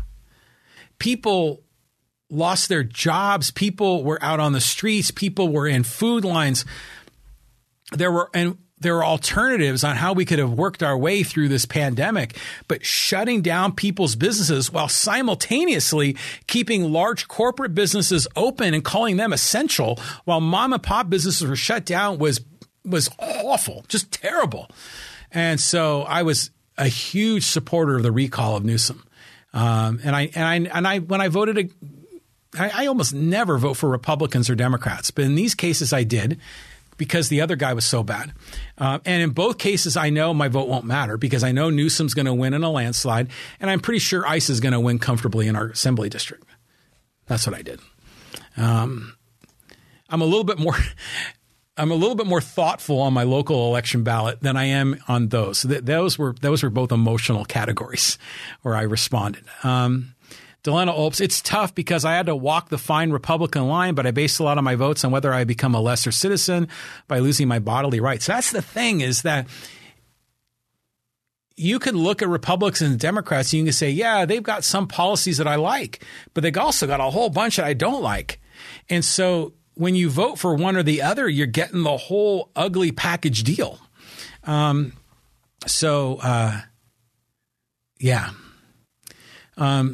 Democrats, I mean, there's Roe v. Wade, which I agree with the Democrats on that, but almost all the other stuff I'm not a supporter of. And I have a similar ratio with our friends on the Republican side. Going on further, Matt Brannigan says, how do you feel about Fetterman versus Oz, another tight one? I think I commented on that one earlier. It's amazing that, well, I mean, Oz is like, he's a Trump guy, which again, for me, that's out. Trump represents the opposite of what America is supposed to be about. I make this podcast all about life, liberty, and the pursuit of happiness. Trump campaigned to crush the First Amendment. He wanted to close down mosques. He wanted to shut down part of the internet. He wanted to sue the press and not protect their right to free press. I mean, Trump wants a border wall, which is the opposite of America, Statue of Liberty, freedom. And I can make a huge Bush's trade war with China was crazy, terrible. And I won't even get into the personal stuff. His policies, I huge problems with. And so when there are candidates that are really supportive of him, that's not my cup of tea. And then Fetterman, again, I just know he had suffered a stroke, and it's like, which is ironic. He's running against a doctor, and here he has a medical condition, which is weird. But you would think that if you suffer from a stroke like that you would maybe step down and maybe there were another candidate would come forward. I saw some of his speeches, and it was just kind of sad. Feel for the guy. Is he going to win Pennsylvania? I know Pennsylvania, it's like razor thin between the red and the blue. Matt Brannigan says, Oz is nuts. Fetterman should have been replaced. He's not well enough. He wasn't up to it, sadly. Yeah, that's exactly what I said. And Delana says, yeah, voting is like getting a bag of turds. Sometimes it's in a bag, so you don't have to touch it, but it's filled with shit. Yeah. Voting is hard, you know. Even our local races, I mean, we could look at some of the candidates and say, hey, that guy or that lady, you know, there are parts of their campaign I really like, and there are parts that I don't. And that was true when I was interviewing the guests that came here on my podcast. They're all good people, but from a policy perspective, I like some things and I didn't like some things they said. But in my interviews, I didn't challenge them because I'm not their opponent. I didn't debate them because that's not what it's about. You know, when I have my podcasts with candidates, the whole point is to get them to share their story and explain what their campaign is about so voters can get to know them. And the questions I ask, you know, sometimes are driven by me, but a lot of times I try to be reflective of the community and a lot of the common questions I hear. But I try to keep my own personal views out of those. Sometimes they slip through, and maybe you can tell. Yeah, politicians are almost always a mixed bag. There is no savior. There is no utopia. Jim says gas prices are being spiked by the GOP. Gas? What's gas? I don't use gasoline. I opted out. I don't use it. We have 2 electric vehicles and we power them with the solar panels on the roof of our house, baby. I don't pay a nickel in gas. I don't think I pay for oil. There's no oil change in an EV other than maybe a little lubrication on the wheels. Gas? What's that? I've had an electric vehicle now in some form for over 10 years. And granted, 10 years ago, the technology was a lot different. There were still hybrids and gas involved. I don't use gas at all. But I know for some people, for most people, it's a big, big deal. Gas prices are being spiked by the Republican-backed oil companies because they hurt people's pocket, and Biden and the Dems get blamed. There are no refinery fires or issues. It's not the Ukraine war. And this is so many conspiracy theories with this. Here's my take. Is there a lack of drilling? That's debatable. Generally speaking, there seems to be enough oil flowing. OPEC plays games to distort the market, and they'll limit supply so they can increase prices. Has there been cases where drilling hasn't been allowed in America? Yeah. And there's this whole anti-fracking thing that's going on. And now granted, a lot of that's for natural gas, but not for oil. But the problem, I think, with gas prices isn't so much the oil, it's the refineries. Is that, when was the last time they built a new refinery in all of America? There's very, very few that are being built. It's because the regulatory burden to build such a thing is just monumental. Then meanwhile, you've got Newsom pushing these policies. Now, granted, I drive an electric car, but he wants to make new gasoline-powered cars illegal to be sold in California by 2035. If you are an oil company, are you going to invest in more refineries if you know you're not going to be able to sell your product in like 10 or 12 years? No.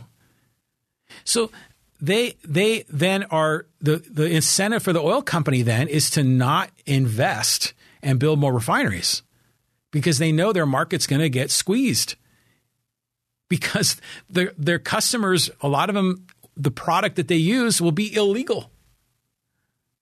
It's just so stupid. The other part of it is that the pandemic screwed everything up because when everyone had stay-at-home orders and businesses were shut down, people drove less. People stayed home. A lot of people were getting big unemployment checks and they stayed home. They didn't work. Other people worked from home. And the work from home thing was sort of a silver lining for a lot of this because people found out that they could be productive at home and bosses found out that they could trust their employees to be productive from home. And in many cases, employees were more productive than they were when they were in the office. That was a silver lining. But the end result is that demand for gasoline just radically shrunk because of the stay-at-home orders and because of the shutdown orders. And as a result, oil companies said, we don't have much customers, and that's why prices went down, and they shut down refineries because they didn't need to produce as much. Then all of a sudden, they flip a switch, turn the economy back on, and now, you got to ramp those refineries up, and now suddenly there's a labor shortage. Or if you're able to hire, you got to pay a lot more. And so the whole thing just got whacked out. So is there a political agenda by the Republicans that they're rigging this? I don't know, maybe, but there's a lot more going on than that. That's for sure. Okay. John Carson said, so Fernando at first base? No.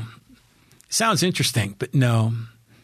He'll either be in the outfield or he'll be at short. If he plays short, Kim will play second because he's the marquee guy. He's the face of the franchise, supposed to be. Now, I think initially they'll put him in the outfield, a little bit of humble pie. But I think eventually he'll be back at short. It wouldn't surprise me if Ha-Seong Kim gets traded too, but he's not going to play first. They're going to sign someone to play first. Abreu, Drury, bring back Josh Bell, bring back Will Myers on a lower value deal. I don't know. We'll see what they do. Maybe bring back Rizzo. That's the other one they're talking about. Pete Neal says Fetterman is in his healing process. He represents that life is not over, even when recovering from serious happenstance. Yeah, he's recovering. He's healing. Again, it's just sad, that he's out there, and it's got to be really hard on him to do it. You would hope that that the Democratic Party would have kind of worked it out and had another nominee. Now, granted, it would have sucked if you were Fetterman, but this is just it's a difficult thing. That whole just the whole thing is just drama. Don Laverty joining the live stream. Thanks, Don, for joining us. I appreciate that. I'm late to the table about PUSD candidate Dave Nelson. Nearby Arroyo Vista Road is a shit show of signs, but that actually requires a separate conversation. DM if interested. We've been talking about that. We've been talking about the signs, the negative signs. We've been talking about Dave Nelson's campaign. Dave Nelson's going to come up short. He's not going to win. Ginger Couvette's going to win that race. Frida Brunzel's giving it the old college try. She's fighting the good fight, but she's going to come up short too. Dave Nelson has run, to put it politely, a very aggressive campaign. He has called out his opponents, not just differentiating themselves, but almost doing so in an aggressive tone, which is, Trump did that all the time. And a lot of other politicians do it all the time. You rarely see that in a local election, which I think has caught a lot of people off guard. But we've talked a little bit about that. Jim says, stats prove more U.S. oil drilling now than ever. Yeah, I think that's right. Texas is a GOP state. Central Valley of California is McCarthy country. Come on. Yeah. But, they're also issuing apparently more drilling permits, but oil companies are not taking advantage of it, because they know that the return on investment is a lot less now, because they can see their market starting to shrink up, and because government is pushing so many of these policies for vehicles away from gasoline. Delana Ulp says, my dad's business is building drive shafts. Cool. So the EV law is going to push business out of California. Oh, there you go. See, to me, I love electric vehicles. You'll find no bigger supporter of EVs than me. But ultimately, consumers should make that choice. The government shouldn't be making it for them. And there are so many reasons why an electric vehicle is superior to a gas car right now. And in the future, they're going to be even better. I've driven my electric vehicle from San Diego to Albuquerque. I've driven it to Ely, Nevada. I've driven it to Tahoe, to Sacramento, to San Francisco. I drove it from here to Albuquerque in the spring of 2019 when there was virtually very, very, very little charging infrastructure in New Mexico or in eastern Arizona. But I did it just to prove that it could be done. It was like a treasure hunt. I get these perverse thrills from doing these sorts of things. EVs, there's so many myths about electric vehicles. I've done whole podcasts just about the myths of electric vehicles. In the end, I think consumers should choose what best fits their need. And I think if people look at it rationally, they're going to see that EVs are going to be a better solution in well over half the cases. And the only areas right now where they come up short are when they have to carry heavy loads or do, serious towing, or when they have to go long distances. But my EV goes 300 miles on a single charge. Other EVs go 400 or 500 miles on a single charge. And there are charging stations that are being built all over the place right now, even without government subsidies. Private companies are building the EV charging infrastructure and networks all across America. And it's happening aggressively, even without Biden signing the Inflation Reduction Act, which was really a part of Build Back Better. Okay. Jim says, then gas should have been plentiful, gouging now. Well, because there's not enough supply being produced, because there's not enough refinery output. Now, of course, the gas companies and the oil companies, they're going to try to get as much as they can. And they're not just doing that now. They've always done that. That's what people say, this inflation is all price gouging and corporate greed. Well, why is it happening now and it didn't happen in 2017 or in 2014? It's happening now because of all the distortions that have happened in the market. So the corporations are just responding to all the incentives that have been created. But in the end, the corporations are going to always maximize their profit, and you as a consumer are always going to try to maximize your bottom line. And when we have a marketplace that's not so whacked out, distorted by all these policies, then there's sort of an equilibrium and it kind of balances out and it's better.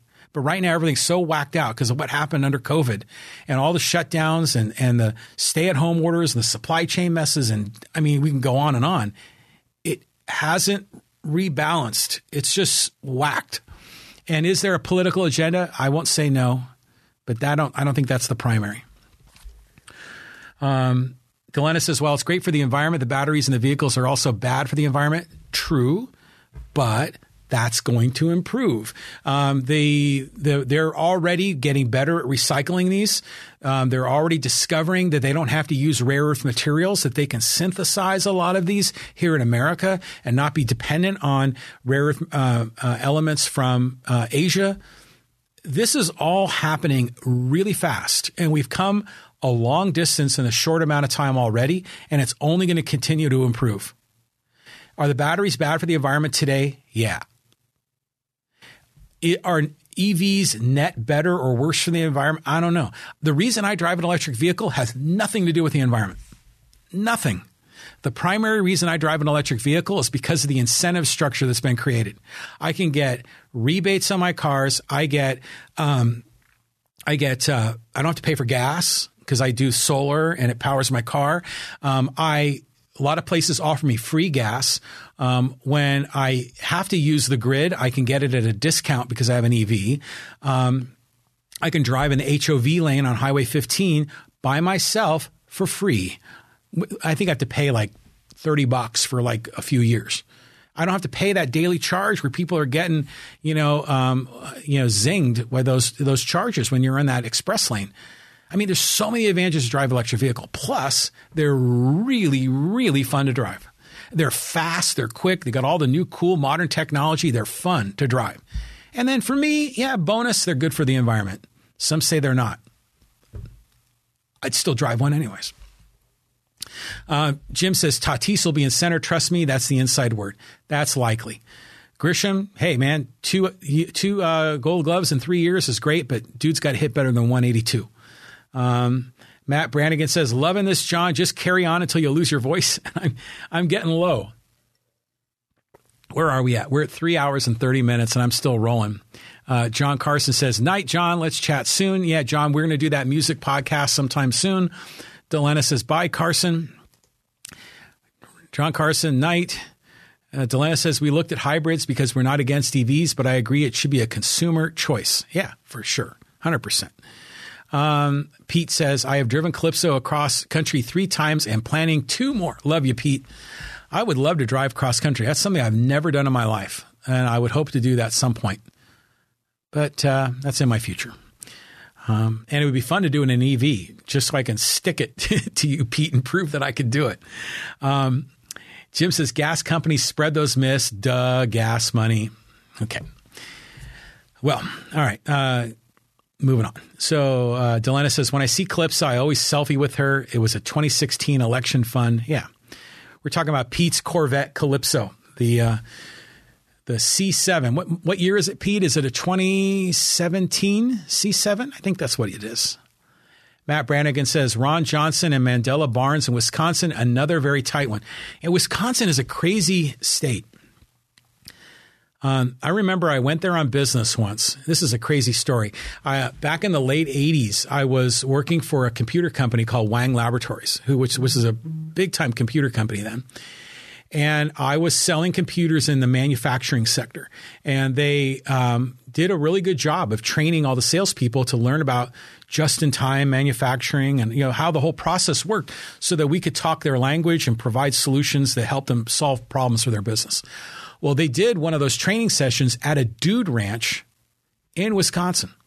So I go out there. I'm like 24 years old, and in rural area of Wisconsin, we're on a dude ranch, and they had a bar there, and it was, it was Republican country. It was very, very clear. And then meanwhile, there's the University of Wisconsin, which is one of the most liberal, progressive, some would say socialist campuses in America. So Wisconsin's kind of a weird state, and it's amazing how it's like close to 50-50.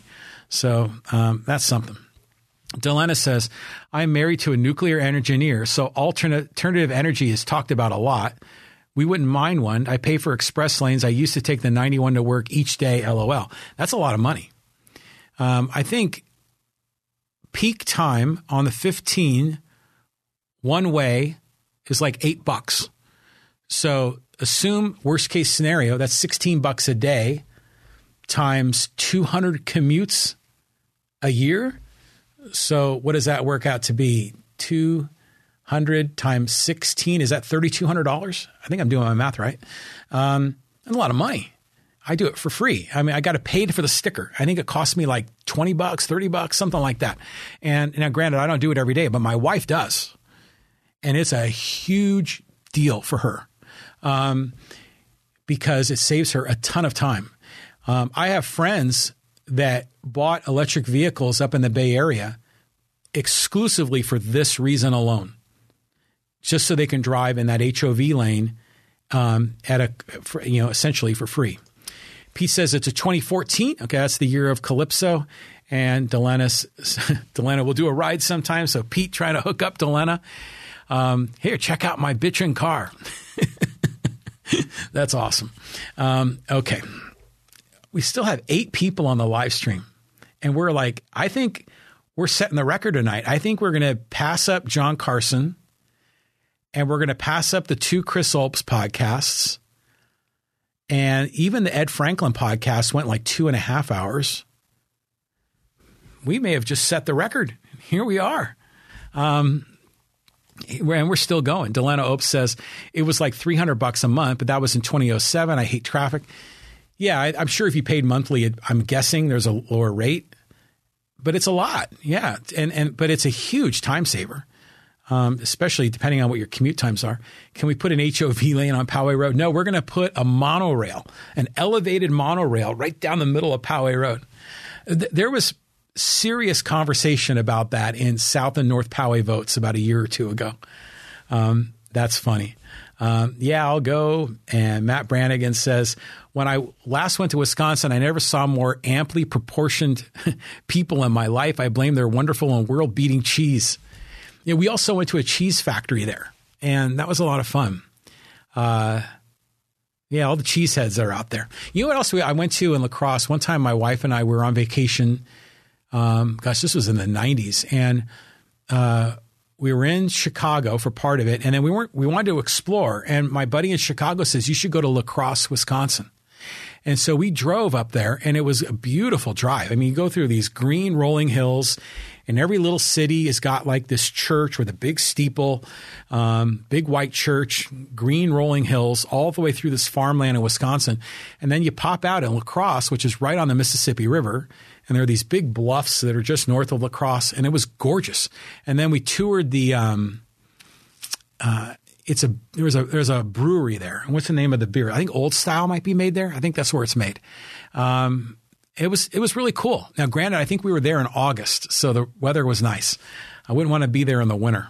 But yeah, Wisconsin is something. Pete Neal says, John Calypso is poetry. Let's see an EV do that.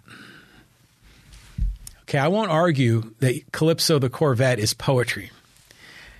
My EV is something different than poetry. I don't know what the right word is for it. But that's a whole other story. Delena says it took 2 Olps, 2 Mike Devines, and a bunch of other chatty folks candidates to break your podcast record. Yeah, you guys are helping me go where no man has gone before. Matt Brannigan says you are heading for Joe Rogan Lake, loving it. Here's another funny story. Is in 2018 when I started this podcast, it caught a lot of people off guard. You know, they discovered it and like, who is this guy, Riley podcast and all these candidates? And the candidates were excited about it. And they were sharing the podcast episodes on, the YouTube clip on their Facebook feed. And it started to become a thing. And which, by the way, was a great way to start the podcast. And I was very thankful for all that.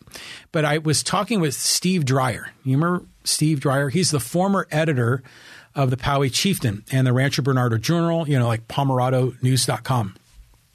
Steve Dreyer, by the way, is a great guy. He's like Mr. Kiwanis, really a great man, and he's retired. He's no longer running the newspaper.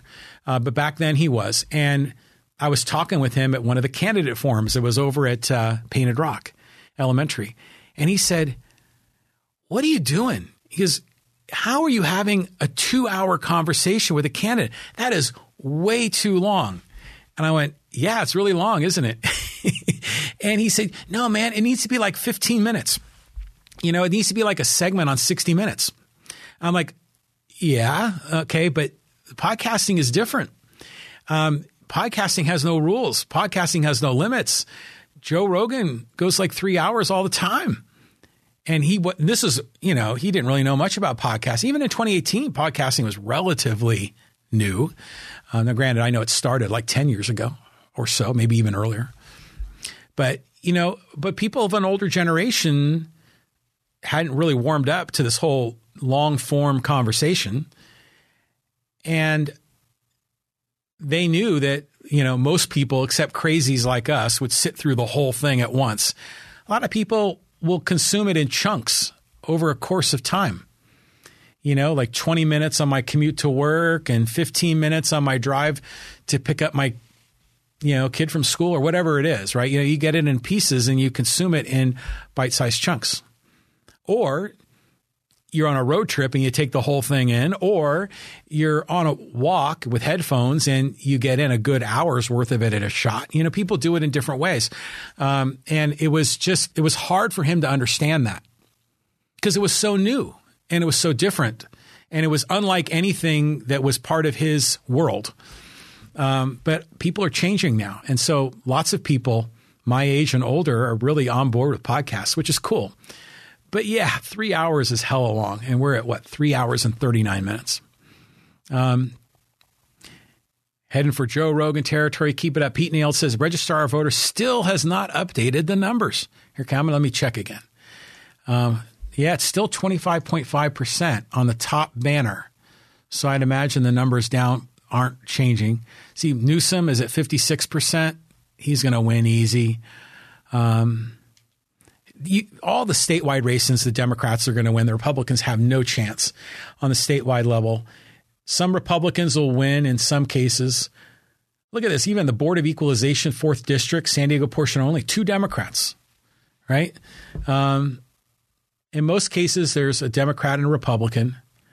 And then I think my assembly district are 2 Republicans. Yeah, it is. It's Marie Waldron and Randy Vopel. But Marie Waldron is at 66.9% and Randy Vopel is at 33%. So, yeah, we're going to get a Republican. Oh, and then wait a minute. That's not my district. I'm in Mainshine's district. Mainshine is winning 51.6% to Christy Bruce Lane, 48.37. Mainshine, an interesting character, was a Republican. Then became kind of a more moderate Republican, then suddenly became a Democrat. And it was funny, as each election went by, Mainshine's margin of victory kept getting narrow and narrow and narrower. So it made you wonder, did Mainshine change or did the voters change? All I know is that whenever I see pictures of Brian Mainshine, he's got a puppy in his hands. And it's always a good photo op, but I think he does a lot with the SPCA and the Humane Society. That's a big part of his message. But I'm guessing this has got to be his final term and he's going to term out, right? Brian Mainshine. What's he going to do? But he should win. But he's only winning by like 3.3% right now. So that's pretty close. Okay. Back to the live stream here. So, yeah, we'll be checking the numbers throughout the night. Matt Brannigan says, does it look like the predictions, lose the House, keep the Senate? I don't know. I'm not, I'm in my living room and my television was CNN or MSNBC or Fox or whoever.